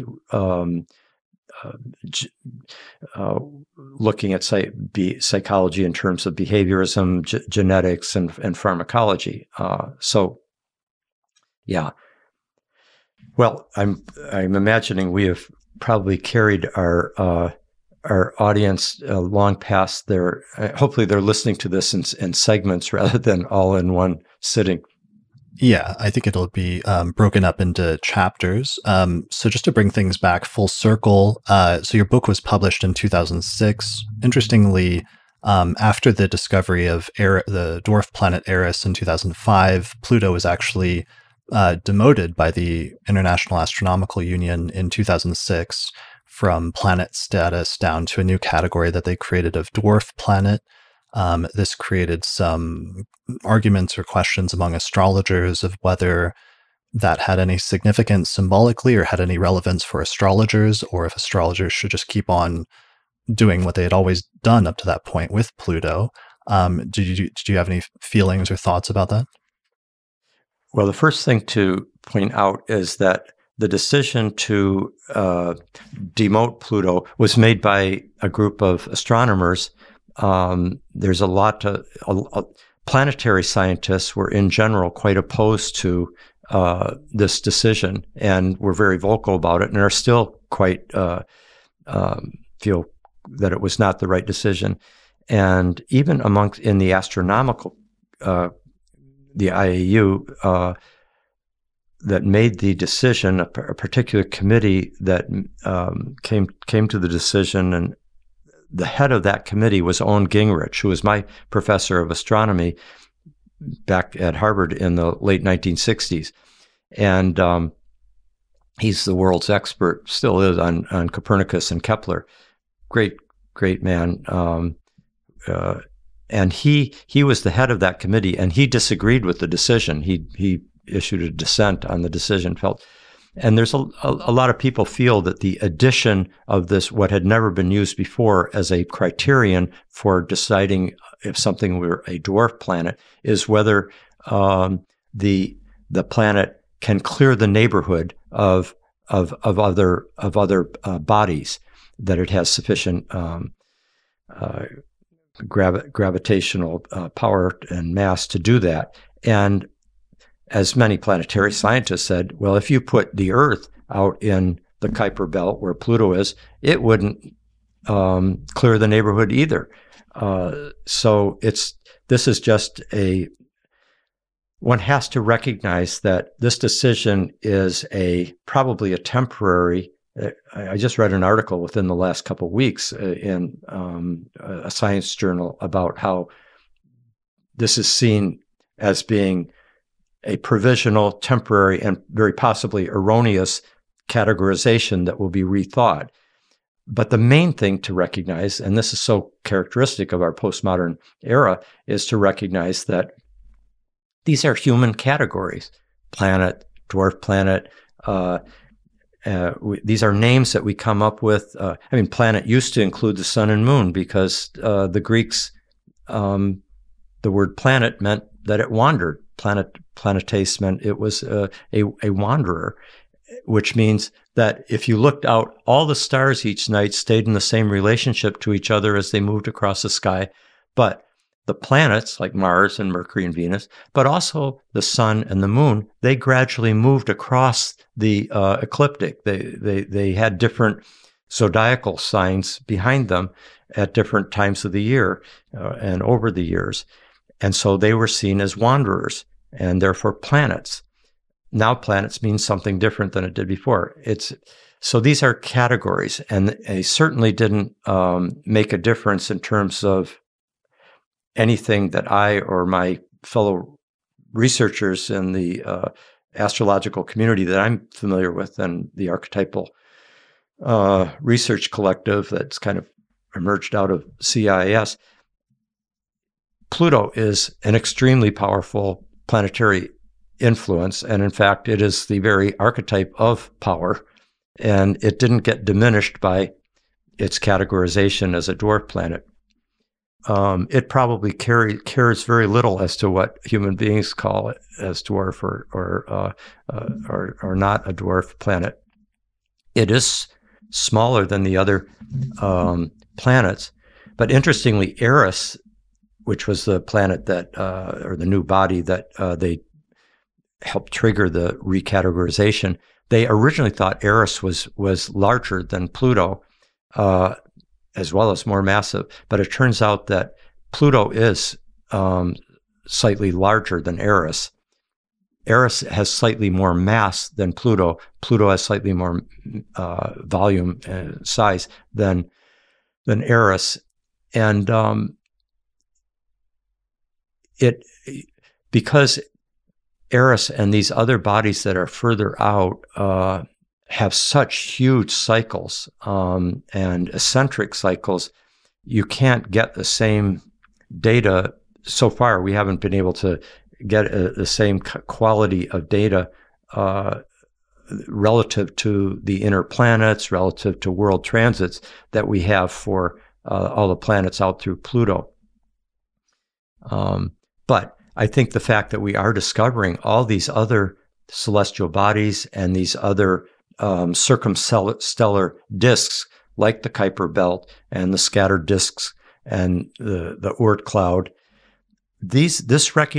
we're basically recognizing that our solar system is a permeable body or system that is. We're recognizing that it's got a kind of permeable boundary with the rest of the galaxy. We're opening up to the larger galaxy, just as we've recognized that our galaxy is one of many, many, many galaxies, that it's in larger clusters and superclusters. So part of, I think, our postmodern moment is recognizing how we subjectively categorize things, and there's nothing absolute about a term like planet or dwarf planet, etc., or male and female. Like these are that binary, the masculine feminine binary is not the only way of understanding the richness of human gender and sexuality, etc. So we're recognizing that certain assumptions that seem to be absolute certitudes and like built into the nature of the cosmic reality are in fact human constructs and are permeable and are culturally inflected, etc. And we're also recognizing that just as we are not skin-encapsulated Cartesian egos, but we are in a permeable, porous relationship with all of life around us and in us, and in relationship to each other, and in relationship to the Earth community, animals, the air, the water, the microbes, and so forth, and the stars and planets. So also is our solar system in a kind of permeable relationship to the larger galactic whole, and so forth.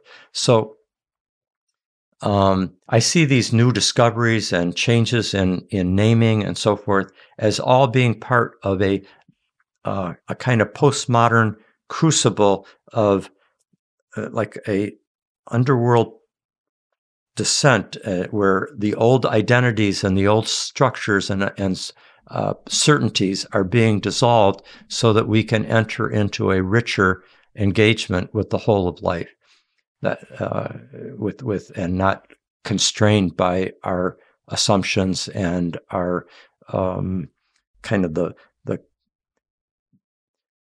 egoic bubble that has cut us off from a greater immersion in the flow of life. Right. Yeah, I in terms of the downgrading, I mean, it's been interesting in terms of the idea of making big things small and small things big, that when Pluto was first discovered, they estimated that it must be about the size of Earth, but then throughout the 20th century, it was continually downgraded in size, and they realized it was smaller and smaller and smaller, and then eventually we did have the actual demotion of Pluto in 2006 by astronomers, and Mike Brown, the astronomer who discovered Eris, wrote a book later, ironically titled "How I Killed Pluto and Why It Had It Coming." But then eventually, the New Horizons space probe was also launched in 2006, that very same year, and that ended up doing a flyby of Pluto in 2015 and catching some of the first actual close-up photographs of it and scientific readings of Pluto that ended up, over the course of the past several years, giving us much more information about Pluto than we had before. And interestingly, it turned out that Pluto is much more interesting to scientists than thought previously, because now they're starting to think that it has a rock core, as well as a large deal of water underneath the surface, which could then end up being make it one of the more interesting planets in the solar system, because it could be some of the elements that could support life on Mars, some sort of biological life or something like that. So there may yet still be, a re-examining of Pluto, or maybe its importance might be magnified again at some point in the future with some of these recent discoveries after it was actually witnessed close by for the first time. Yeah. It's very interesting you bring up that correlation between 2005 and 6, because the planetary scientists who were doing that mission were outraged when Pluto got demoted by that group of astronomers, and there was quite a conflict between Mike Brown and the head of the mission for the Horizon, and I have a nephew who is a planetary scientist who works at the Jet Propulsion Laboratories, and he told me, he said, among the actual scientists who are doing this research, they paid no attention to whether Pluto is called a planet or a dwarf planet. That was kind of like Mike Brown's. He said Mike Brown is kind of like an aggressive trickster who likes to push buttons and he likes to upset that apple cart. But he said among the people who are actually doing the research, they're just doing the research, and they kind of stay outside of the conflict between the ones in the scientific community who really opposed the change and the ones who were in favor of the change. And so I just don't actually give it a lot of focus myself. I mean, I refer to Pluto as a planet, which, whether you call it a dwarf planet or not, I mean, a dwarf human being is a human being with just as much nobility and potential for high achievement and value as a big human being. I mean, it's just that's not a particular feature that I think determines significance. I don't pay that much attention to it, so that's the shorthand response to that. And it looks like it'll probably go through some changes in the future. There could be many more planets, fully called planets, or they may be fewer, depending on what a particular community of scientific interpreters decide at a given moment. But that's always in flux.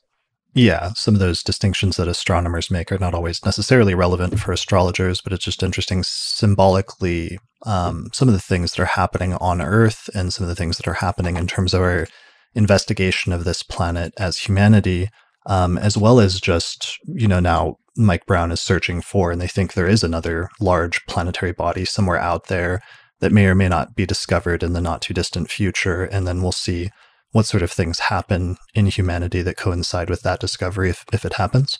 Yeah, which I'm very interested in. And I think Mike Brown's team is doing great work. And, the discovery of like Sedna, for example, is, it's quite important. We don't know exactly what all this is opening up to, but clearly our understanding, I mean, what's happened in the last 100 years when from the time the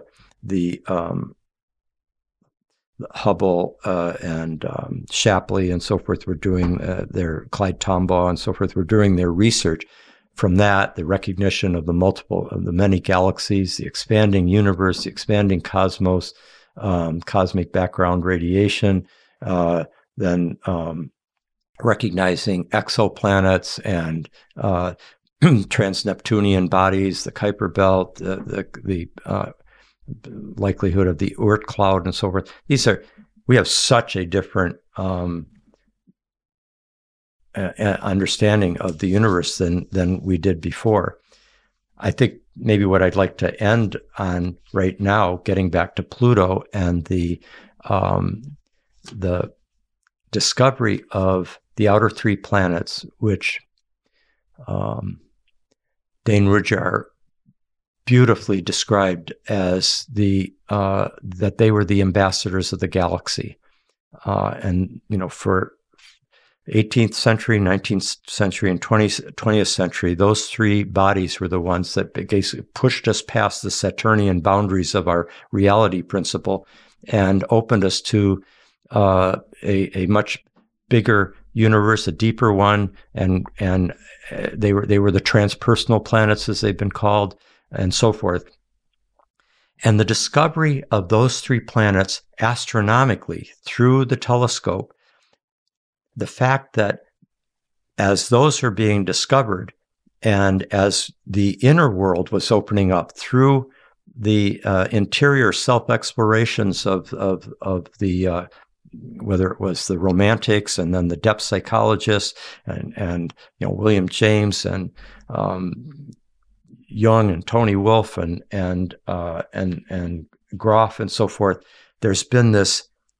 By the time you get to Groff and you get to recognize that these powerful archetypal complexes that are associated with the death rebirth experience and the reliving of our own birth, that these perinatal stages are all so closely connected to the four outer planets of Pluto, Saturn, Neptune, Uranus, that the understanding of the inner meaning of these planets and the discovery of the outer meaning of the planet, or the discovery of the outer existence of the planets, and that this is happening right at the time that our civilization and our species and our planet is going through a death rebirth crucible of transformation, seems to me of great significance. It's as if the cosmos is giving us,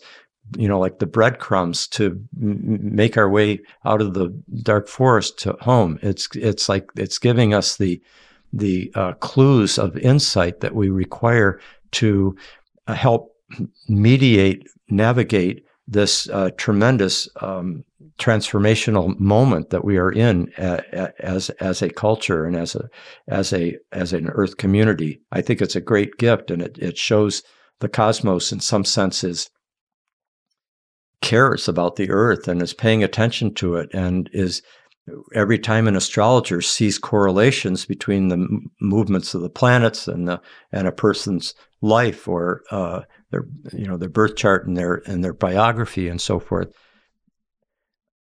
Every time they look at where the planets are now and see something happening at the same time and see the correlation, that's a sign of the Earth's being bathed by the cosmos with meaning. Like we are a moving center of cosmic meaning, and therefore have significance in the larger scheme of things, even though we're just this tiny meaning-seeking planet. So, to me, astrology provides for those who have the great grace to open up to it, or to be opened up to it by life, by circumstances, by an opening of their heart and mind, some initiatory experience. Anybody who has that gift, that grace, is in a position to be able to feel that we are embedded in a larger cosmos of love and of deep meaning. And astrology is a kind of gift from the goddess of the cosmos's beauty and love. I mean, that's basically how I look at it. And cosmos seeks a discerning partner, who will love and glory in the beauty that it's displaying in this way. That's a brilliant point to end on, and just your point of humanity being at such an important turning point, and shortly after the discovery of Pluto having development of the atomic bomb, and for the first time the ability to wipe itself out and completely destroy itself, but not yet, and also being on the verge of such an important turning point where it's also reaching outside of the Earth and outside of its own solar system, and the potential for other really great, more positive things, but it clearly being an important turning point. And maybe that's a great point to end on. Yes. Yeah. And Chris, you're a great interviewer. I really appreciate the care that you take in preparing for an interview, and then organizing it and bringing high quality both to the technical and to the substantive parts of the interview. I know you're doing. You're giving great gifts yourself to the astrological community month after month, and it's been a pleasure to have this very, very long afternoon conversation with you.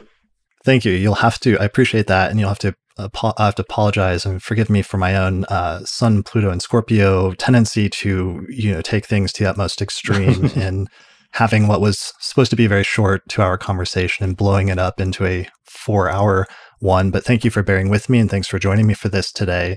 Let's mention one more time really briefly Changing of the Gods, because that's really something that we'll go into much more detail about some of your work on Uranus and Pluto when it comes out in January, right? Right. Actually, it's February. I think the full launch date is February 22nd, like 2/22/22. Okay. And yeah, there's a whole trailer on their website, which is changingofthegods.com. Yeah. And we can thank Kenny Ausable for conceiving the film, and then the film was very much made in a kind of collaboration between him and Max de Arman and Theo Badashi, and also Louis Schwartzberg. It was quite a collaborative effort. And one thing to keep in mind is that it's based on Cosmos and Psyche that was finished and published before this Uranus-Pluto square began. So everything that's in the film is basically kind of examining, well, given the patterns and the meanings that Richard Tarnas set out in Cosmos and Psyche, let's see when Uranus and Pluto next came into alignment, which is after the book, after he published it. How does it bear out in terms of the patterns, in terms of civil rights, in terms of the women's movement, in terms of ecology, in terms of scientific and technological breakthroughs and so forth. So they've done a really good job over the last 7 years, and I appreciate they would come to me for, I'm interviewed a lot in it, and fortunately, 2 of my students, Max de Arman and Theo that I mentioned, played a major role in the making of the film, and they were very dedicated to keeping the astrology accurate as well. And Stan Groff plays a role in it. You'll see there's a lot of the great lot of major thinkers and visionaries and activists of our time play a role in those 10 episodes.